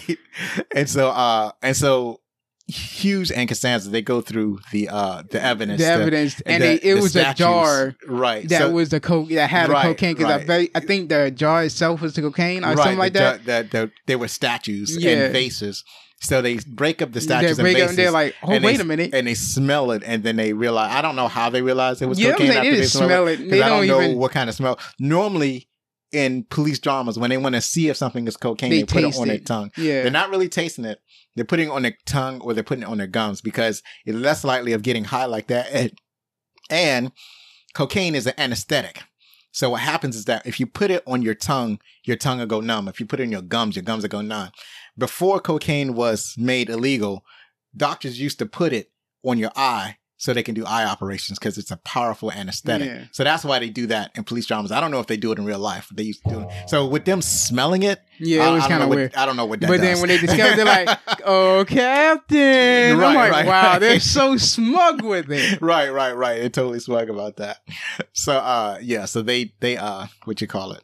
They're vindicated. Yeah. Because there is cocaine and apparently tens of thousands of dollars of cocaine that they captured. So what else happened? After their cars their taxi get totaled because when Julio came, and basically in the middle of the night when they was in their taxi, they had the guy that basically they questioned from the before used the dumpster truck to grab their car, lift it up, and put it in a dumpster and crush it. And Julio gave them the option to basically give him the drugs back and also get this wide money to their bank account for their bar, or just basically die in that car. Right. They don't take the offer, so it's put into the dumpster truck, about to be compacted, right, compounded, whatever. They bust out the back. They try to see if Julio and the guy that basically put him in that situation is still there. And they're like, we got to get another car. So they go to the impound where they have Julio's car. Right. Because they did impound his car by basically, because when they went to go visit him in the apartment and they stole his car, and Julio stole his car. Before that, they did have a can of spray paint from the kids who spray painted the car. And they spray painted the side of the sidewalk yellow, called a tow truck, and had his car towed. Right. And I'm like, that was funny. That was funny, but that's still illegal. It's funny when he grabbed the spray paint can too, because he was like, because the kids had spray painted the car and then ran off. They left the paint, right? So he grabbed the can of yellow paint, and it was Hughes that grabbed it. And Costanza was like, "You're not going to paint his car." He was like, "No, I got too much respect for private property to paint his car." So he painted the curb yellow, making it into an instantly towaway zone. I'm like, first of all, that's illegal, straight up. You can't just do that, right? So, and the tow truck comes tows away, so the car is impounded. So that's how they get. And then the way they get Julio's car was impounded. Was shady because what happened was they go into the property master, and the property master's like, I don't know if all this paperwork right, and they basically just already has a car, right? And then he's like, well, he already has a car, he already drove off. He already has a car, so you might as well just let us have it, right? So they basically steal the car from the police impound, and they basically drive around the neighborhood, and people thinking that's Julio, and then they're like, right, it's not even Julio, it's the other two. What in the world is this? Right. So basically, they're trying to get Julio's attention. Because they do get it. Right, because people are going to report to Julio that somebody's driving around in his car. And because there's a phone in the car, too. It's one of those, It was a car phone back in the day. Yeah. You don't know about that, do you? Don't know about that, do you? It's a car phone. Before cellular phones, or before the popularity of cellular phones, people used to drive around in a car phone. It used to cost like 20 cents a minute, or maybe even $1 a minute to use a car phone. Mad expensive. So you flying high on the cash horse when you got a car phone. So that used to be a really big deal back in the day. It's like, oh man, he got a car phone. That dude is rolling in dough. So, they pick up the phone as Julio is basically trying to get his car back because he's his car and his drugs, because he's pissed off that they have his car and drugs. Right. And so, Hughes is basically trying to talk to him because Sansa's like, hey, tell him I said hi. He's constantly trying to tell Julio I said hi. Julio hangs up, and then Hughes is like, well, he hung up. He's like, but you didn't tell him hi, because it's like, you didn't tell him I said hi. Right. And he was like, I tried. Right. And then they're basically at this street. And this street is basically where Hughes' girl is at, because she's with this other guy. But she's basically is with Hughes. Right. So she's cheating on him on Hughes. Really. Right. And so and he was like, hey, why don't you make that call? So go, and it's basically a Hughes setup for the two guys. The two guys are supposed to be training. And Consensus makes the call to their captain to basically give them the street of talking about, there's this guy. And he's basically supposed to be portraying as this some Jewish guy watching Jeopardy. Right. He's portraying an informant. This is another of Billy Crystal's famous impression. And so, he's like, so basically the gist of the con is that, so then I don't think they're calling the captain. I think they're calling it detective. Yeah, detective. And they're like, basically, this guy in this street. Oh, no. Right. Jeopardy. I'm like, what? Right. So he basically is playing, the gist of the con is that he's saying that he made a deal with Hughes and Costanza, and that Costanza was supposed to be paying him for information, but they had stopped paying him. And so now he's trying to make a deal with the detectives so they can go arrest somebody else. And the guy that you're trying to get to arrest is the boyfriend of the Hughes. Girl that Hughes was hooking up with. So they was going to get that dude arrested so he can hook up with the woman, right? So and this is now they don't care if it's illegal or not. Now they don't really care. They just feel like screw it. This is like 30 days. These are dirty cops. So so Costanza is on the phone with the other detectives, like, yeah, I made a deal, but they don't pay me no more. I want my money. So and then he's pretending that he's watching Jeopardy at the same time, and he's like, oh no, they got the wrong answer. Right? So I'm watching Jeopardy. And then to hang up the talking about what's that, bar? Okay. I'm like, okay. Right. Hangs up the call. Right. Watch the two come in to arrest the guy. Right. The girl comes out, and then they roll down the window and wave at her. I'm like, y'all just the worst. Right. So this is a woman that Hughes hooks up with early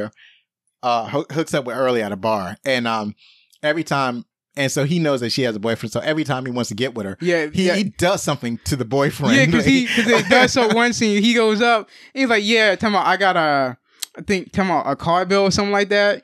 Right. And then talking about it's in the girl's name. And he's like, I told her millions of times not to do that. Right, parking tickets, so not to do that. So they pretend to arrest his girlfriend, which is Hughes' girlfriend now, and they take her into custody, and that's just a con to get her into Hughes' apartment so they can make relations or whatever. Yeah, I'm like, wow, yeah. Right. I'm like, Hughes, you're just wow. So now we realize this movie is basically about dirty cops about to retire, so or abusing their power so they can play practical jokes. So so what was another favorite part you got? So I believe this is like the near end. You know, they Costanza get the call that his ex-girlfriend has been taken, and that they need to bring the drugs, and he needs to come alone. No cops are allowed. And then so he's like, okay, so he goes to Hughes in his apartment, interrupts him having sex with the girl. It's like, talking about they have my ex. By the way, this is the second time they interrupt. Oh yeah, the second time. The first time he comes in with Dunkin' Donuts. Right. And then it's weird because Hughes, for some reason, has a police motorcycle in his apartment. And every time Costanza wants to wake him up, he turns on the police car lights, the motorcycle lights. This time he doesn't do that. He just comes in like, no, he does it the second time too. Right. And he's like, yeah, they have my ex, and the only way we're gonna get it back is that, you know, we have to bring in the drugs. And so the drugs they have impounded, what they do is Hughes goes down to collect it.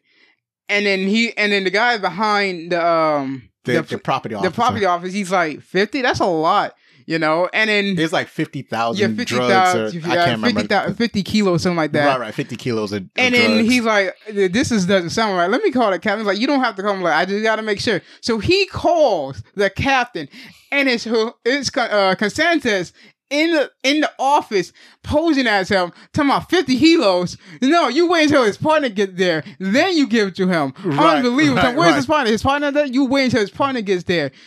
And he's like, okay. He hangs up. And by the way, this is a perfect impersonation of the captain. See, now the guy that plays the captain, he's a character actor, so he doesn't change his accent or the influence of his way. This is just the way he talks in real life, right? So even like when he was on Cheers, that's the way he talked. So when so that's Dan Hedaya. So that's just the way Dan Hedaya talks. So when they do this bit and he's talking to Costanza, who's played by Billy Crystal, he does one of his famous impressions, and he does a perfect impression of Hedaya as a police captain, right? And so this is outstanding. And the guy's like, well, I can't give it to you until your partner shows up. Now, Costanza, he's about to walk out, but then he's like, he hears something, goes and hides, and that's when you see the captain walks in. I'm like, right. Wow. Right. So now they got to get the drugs out before the real drugs. Captain finds out. So they get the drugs. They go and prepare. So they're in a bar, stacking up on bullets with the Uzis that they got. And so they're doing that. the bartender is telling everyone that's trying to come in that the bar is closed. That's when the other two comes in.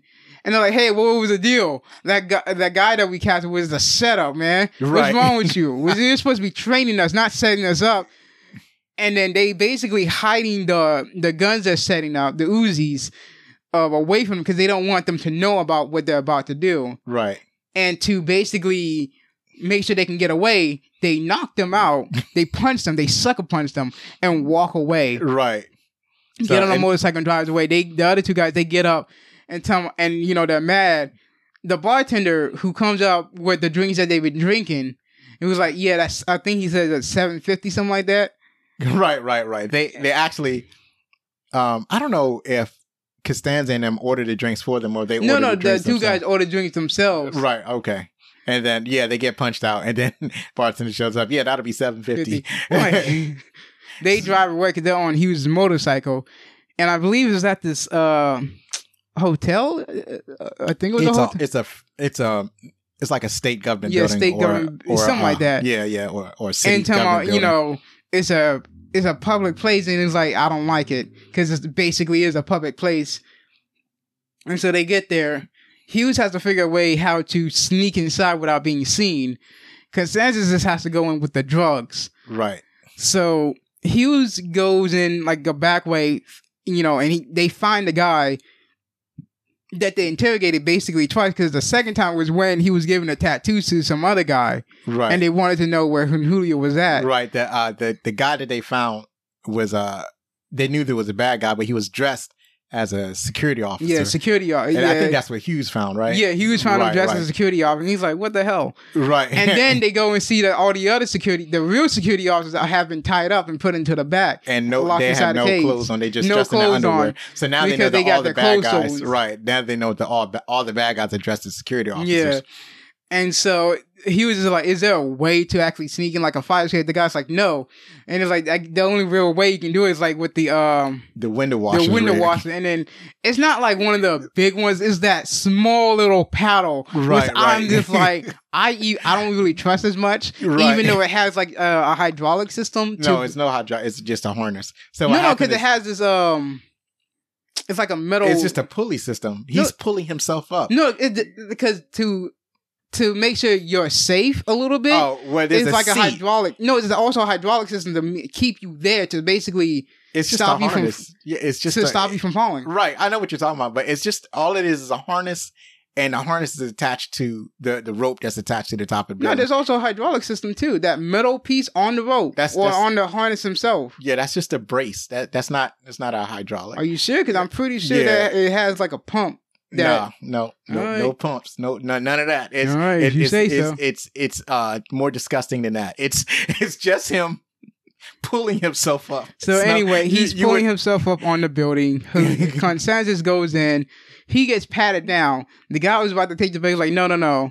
I'm delivering. Not until I get my ex back. So he goes in. He sees that his ex is in the elevator. He goes in the other elevator, and he goes up where his goes down. Right. Oh, word on the elevator. The elevators are like open face elevators. Yeah, open face elevators. So you can see it's like glass on the outside. You can see out into the world on these type of elevators. But they're in interior elevators because it's a very tall building.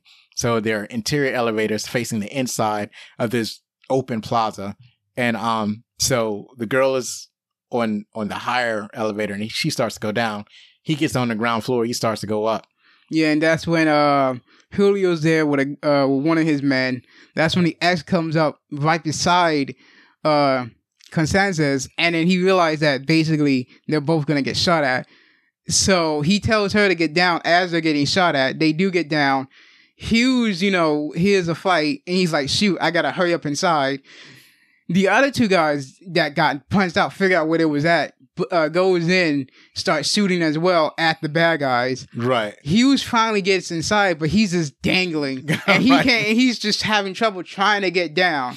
Right. And so all he can do is swing forward and back, trying to get onto one of the levels. At the same time, shooting people with a Uzi while he's swinging, and he can't even shoot anyone because he's missing. Right. Also, they have a thing going on where basically they both shoot at the same time and they argue on who shot what. Right. Because the first time is when they was getting quote unquote mugged in the beginning of the movie. Right. With these two guys with fake guns, by the way. I'm like, really? Right. You can tell they're fake from up close when you look at it. I was like, wow. Right. The second time when Julio's trying to Julio got that car getting away, they're shooting. And, they're like, you missed your shots. I'm like, I didn't miss anything. Right. So, yeah, that's a running theme of the movie of who shot what. He was just trying to swing front and back, trying to get on one of the levels. The guys on the bottom floor is trying to shoot at the bad guys. Who Constanza is shooting at the bad guys as well. That's when he decided to drop the drugs. Right. And Julio's getting pissed off even more because he's dropping the drugs on the... Yeah, he's dropping cocaine powder. Just on the floor. They're just in... The cocaine itself is in plastic bags. And just busting open every time it hits the floor. Right. And he also is telling like, my coke! That's my coke! Right. And then, Constanza's telling his girl to jump because her elevator door won't open. Right. Only his can. Right. So he's telling her to jump over to his elevator so that way they can escape. Once he does that, they escape. Well, here's one of the parts. Most parts I don't remember this movie from when I first saw it, but this is the part I do remember is that she's like, I can't do it. Why don't you jump over here? And he said, Anna, your door is locked. You have to jump over to me. I was like, why would you want him to jump over to you when your door is locked? Right, yeah. So she jumps over to his elevator and they get out. And they get out. He hands her his pistol for safety. He keeps the Uzis on, shooting at the rest of the bad guys. He was trying to get on a platform, killing one guy. Goes to help Hughes. It's amazing how quickly he got out of that harness. I'm like, wow, that was quick. It's like in one scene, he's all harnessed up, connected to the window washing equipment. And then in the very next moment, he's totally free of the harness. He goes to help Constanza. The other two guys, they run out of bullets. They're like, darn, all we can do is just duck and cover.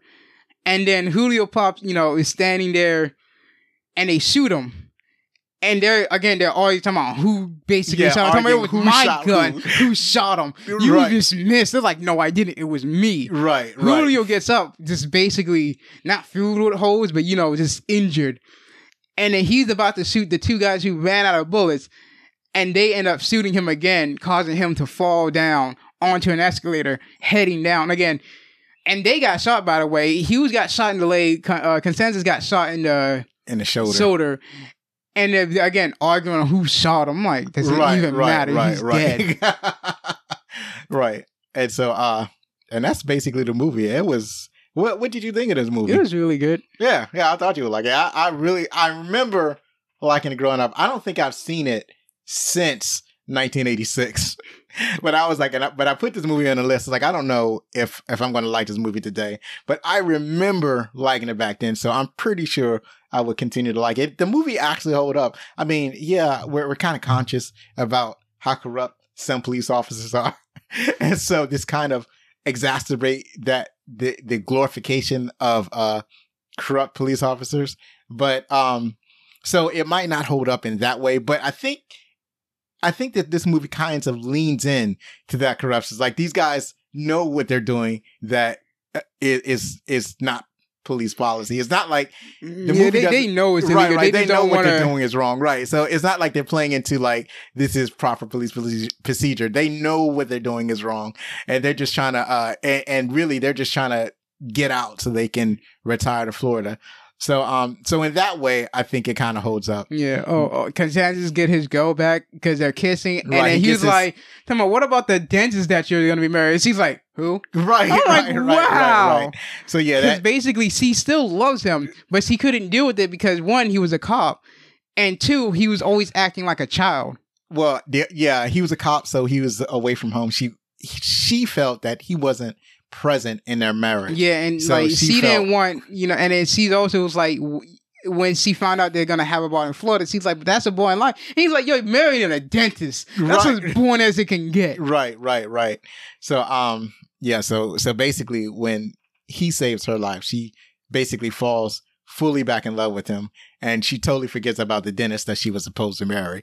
So basically, I guess they live happily ever after. They never made a sequel. They thought about making a sequel, but they never made a sequel. So as far as we're concerned, they're in Florida, retired from bartending. They probably own a chain of bars in Key West now. Who knows? I would say if they did make a sequel, it would lead into them owning a bar. Something happened to Florida, you know, and they're like, well, they're the best detective. And people, I guess they're known, like in the police precinct, they're known because, you know, news circle around.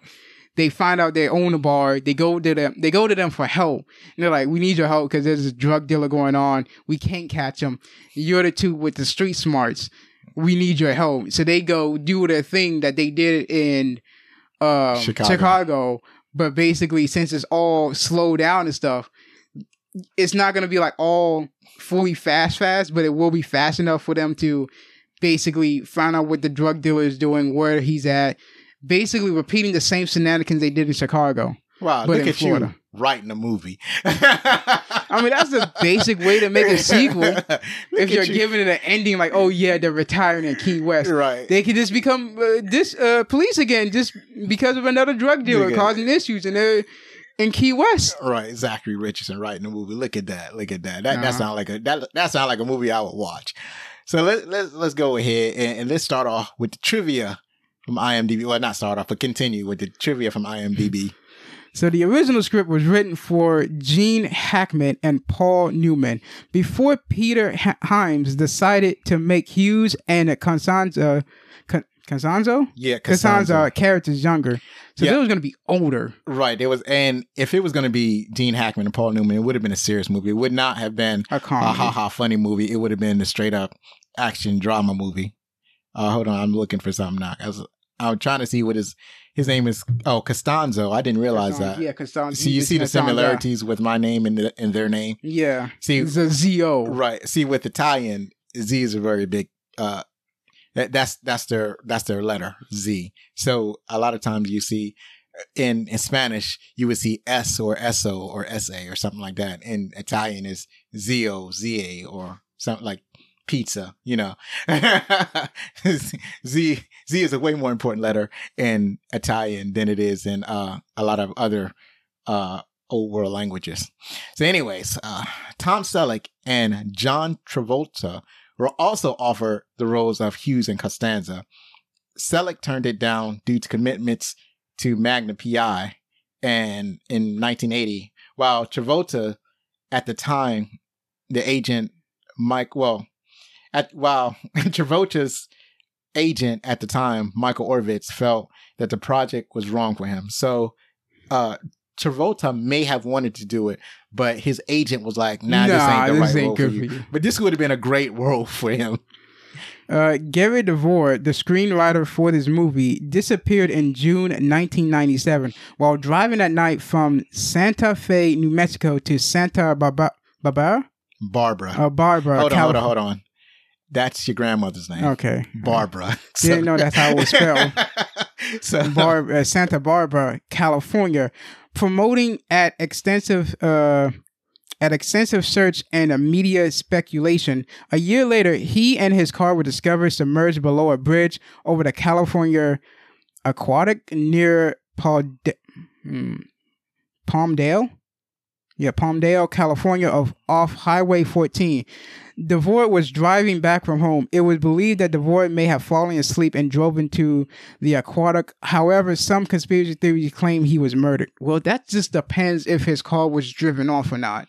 He probably just fell asleep and he drove off. Yeah, I'm saying, like, if you see bullet holes in him, then yeah, it was murder. If you see dents in his car from the back or the side, yeah, it was murder. But if you don't see any of those and you, like, you know, yeah, that was him falling asleep. It could have been like somebody drugged him or something like that, but it's most likely he probably just fell asleep. No, that's just, disappeared. Ooh. Right. On the television series The Directors, Peter Hyams stated that when MGM offered him the project following the success of 2010, The Year We Made Contact, in 1984, the script focused on two old New York City cops who want to retire.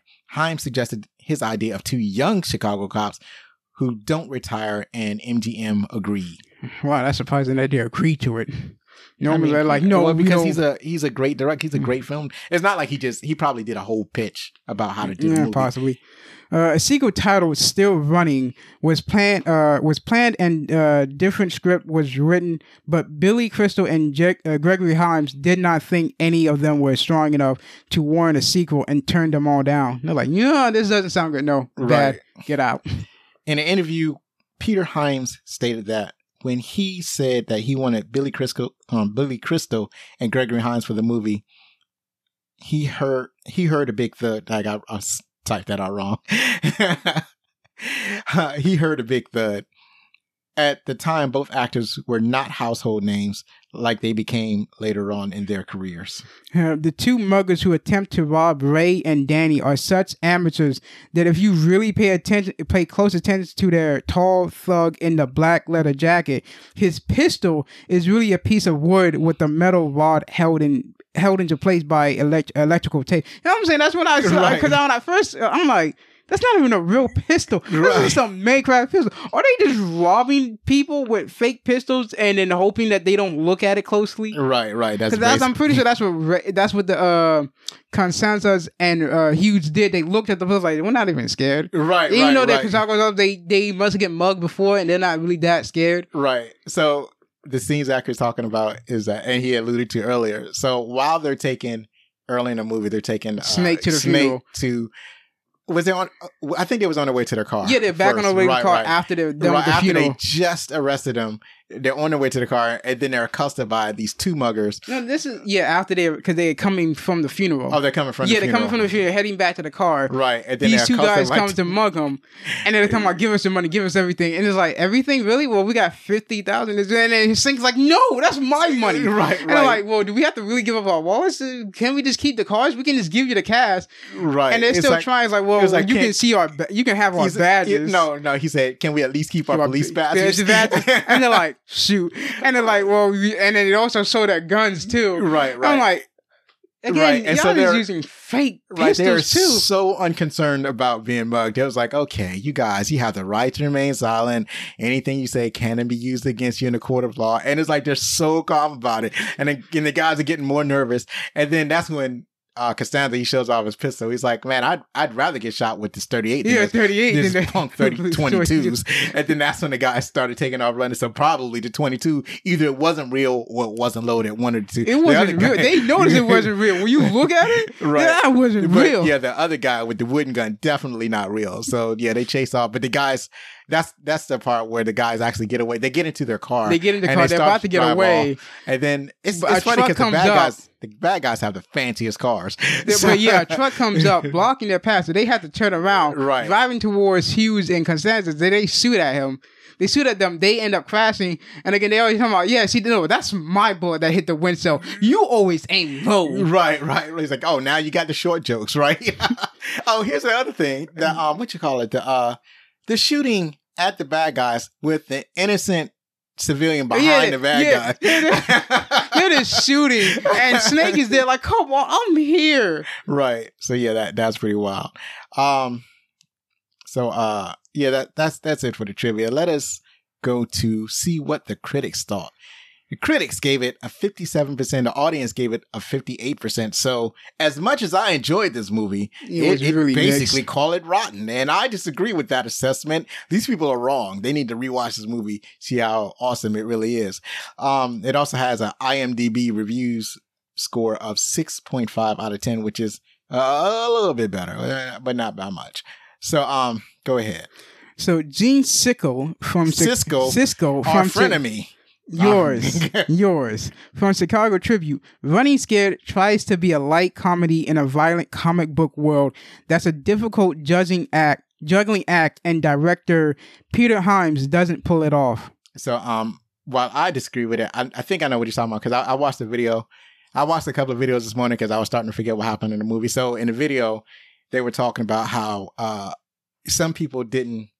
Like, it's basically a comedy action movie, a comedy action buddy cop movie. It basically tries to riff off some of the formula of earlier buddy cop movies, like 48 Hours, even though Eddie Murphy doesn't play a cop in that movie. Yeah. And then later on, what was that movie? Beverly Hills Cop, something like that. So they're trying to do something like that formula.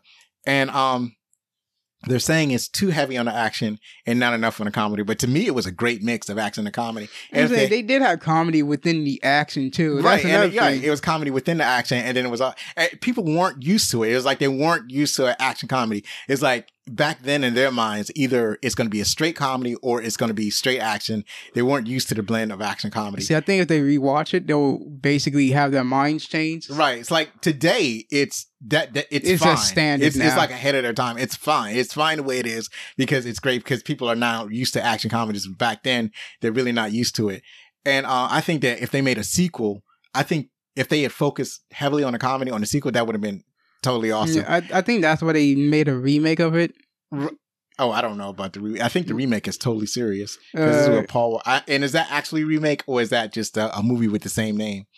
So while you're looking that up, because it came out in 2006. Yeah, and it stars Paul Walker and somebody else. Yeah, Paul Walker. Apparently, he is hired in his basement. Hides from I don't even know. Right, I think that's a different movie. Yeah, it looks like it's a different movie. Right, because that movie looks serious. Because I never seen Paul Walker in a comedy, but he may have been in a comedy, but I never seen it.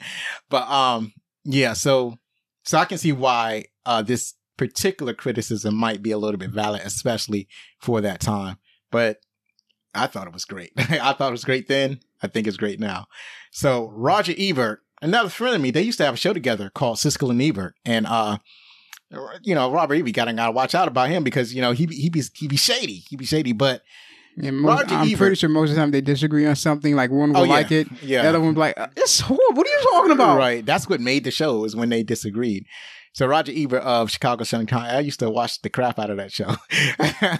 Roger Ebert of Chicago Sun-Times, he wrote, "This genre is so overpopulated and it hardly seems like we need one more example of Running Scared transcends its dreary roots and turns out to be a lot of fun." See, right. This is where they start to disagree. Right. Right. No, what are you talking about? We don't want no action comedy. Right. And then I was like, what are you talking about? This is overused. Don't you see all these other ones that's doing it? Come on. Right. What's wrong with you? Right. So yeah, and he's right.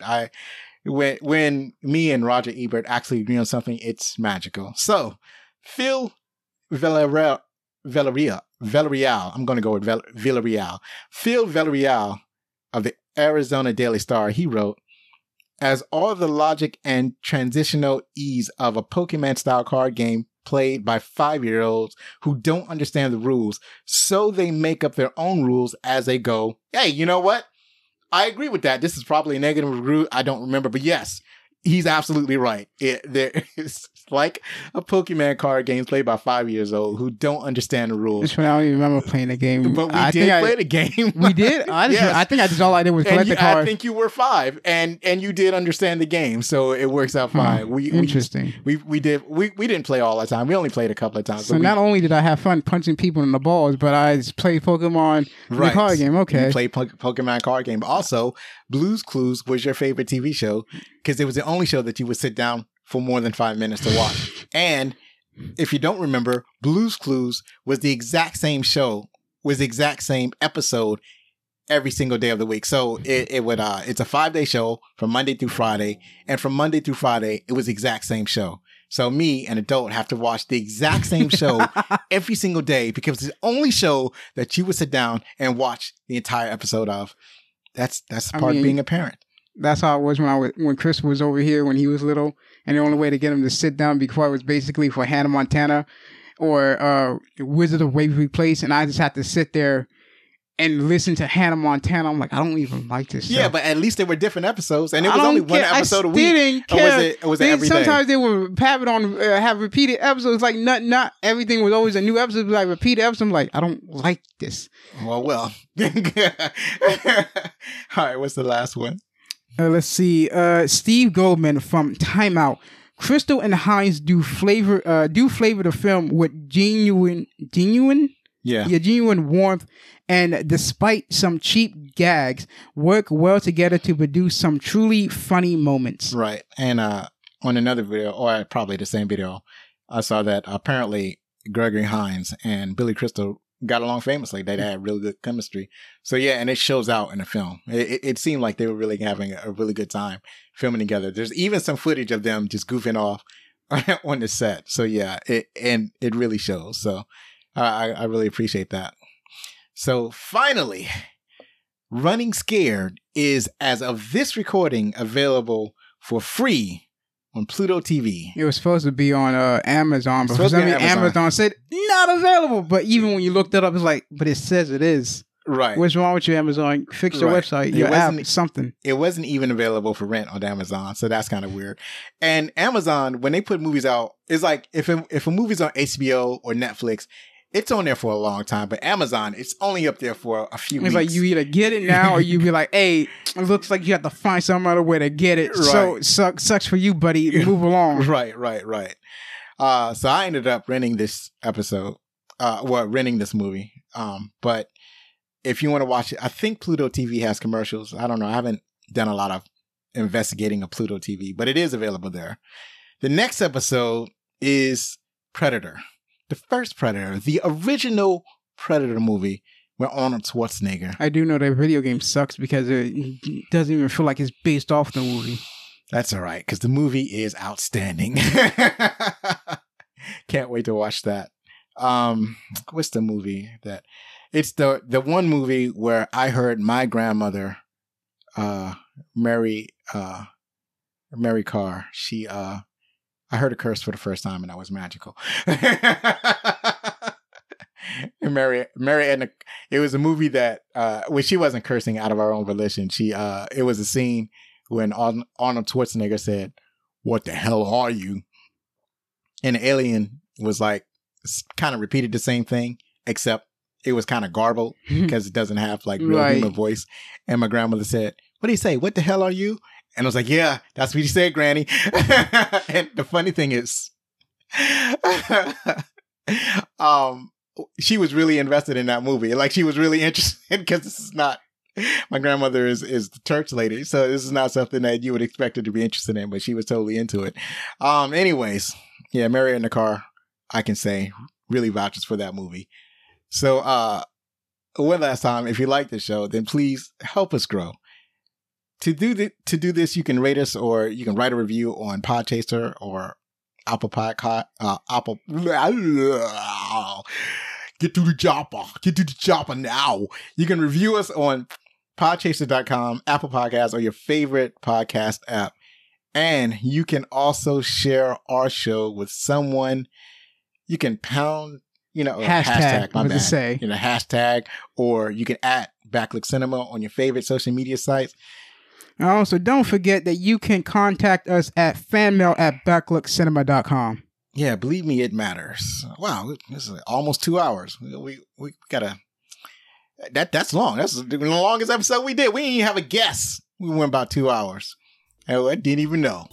That's a little long. Maybe we should trim it down some. Anyways, be safe, hug your loved ones, and be outstanding.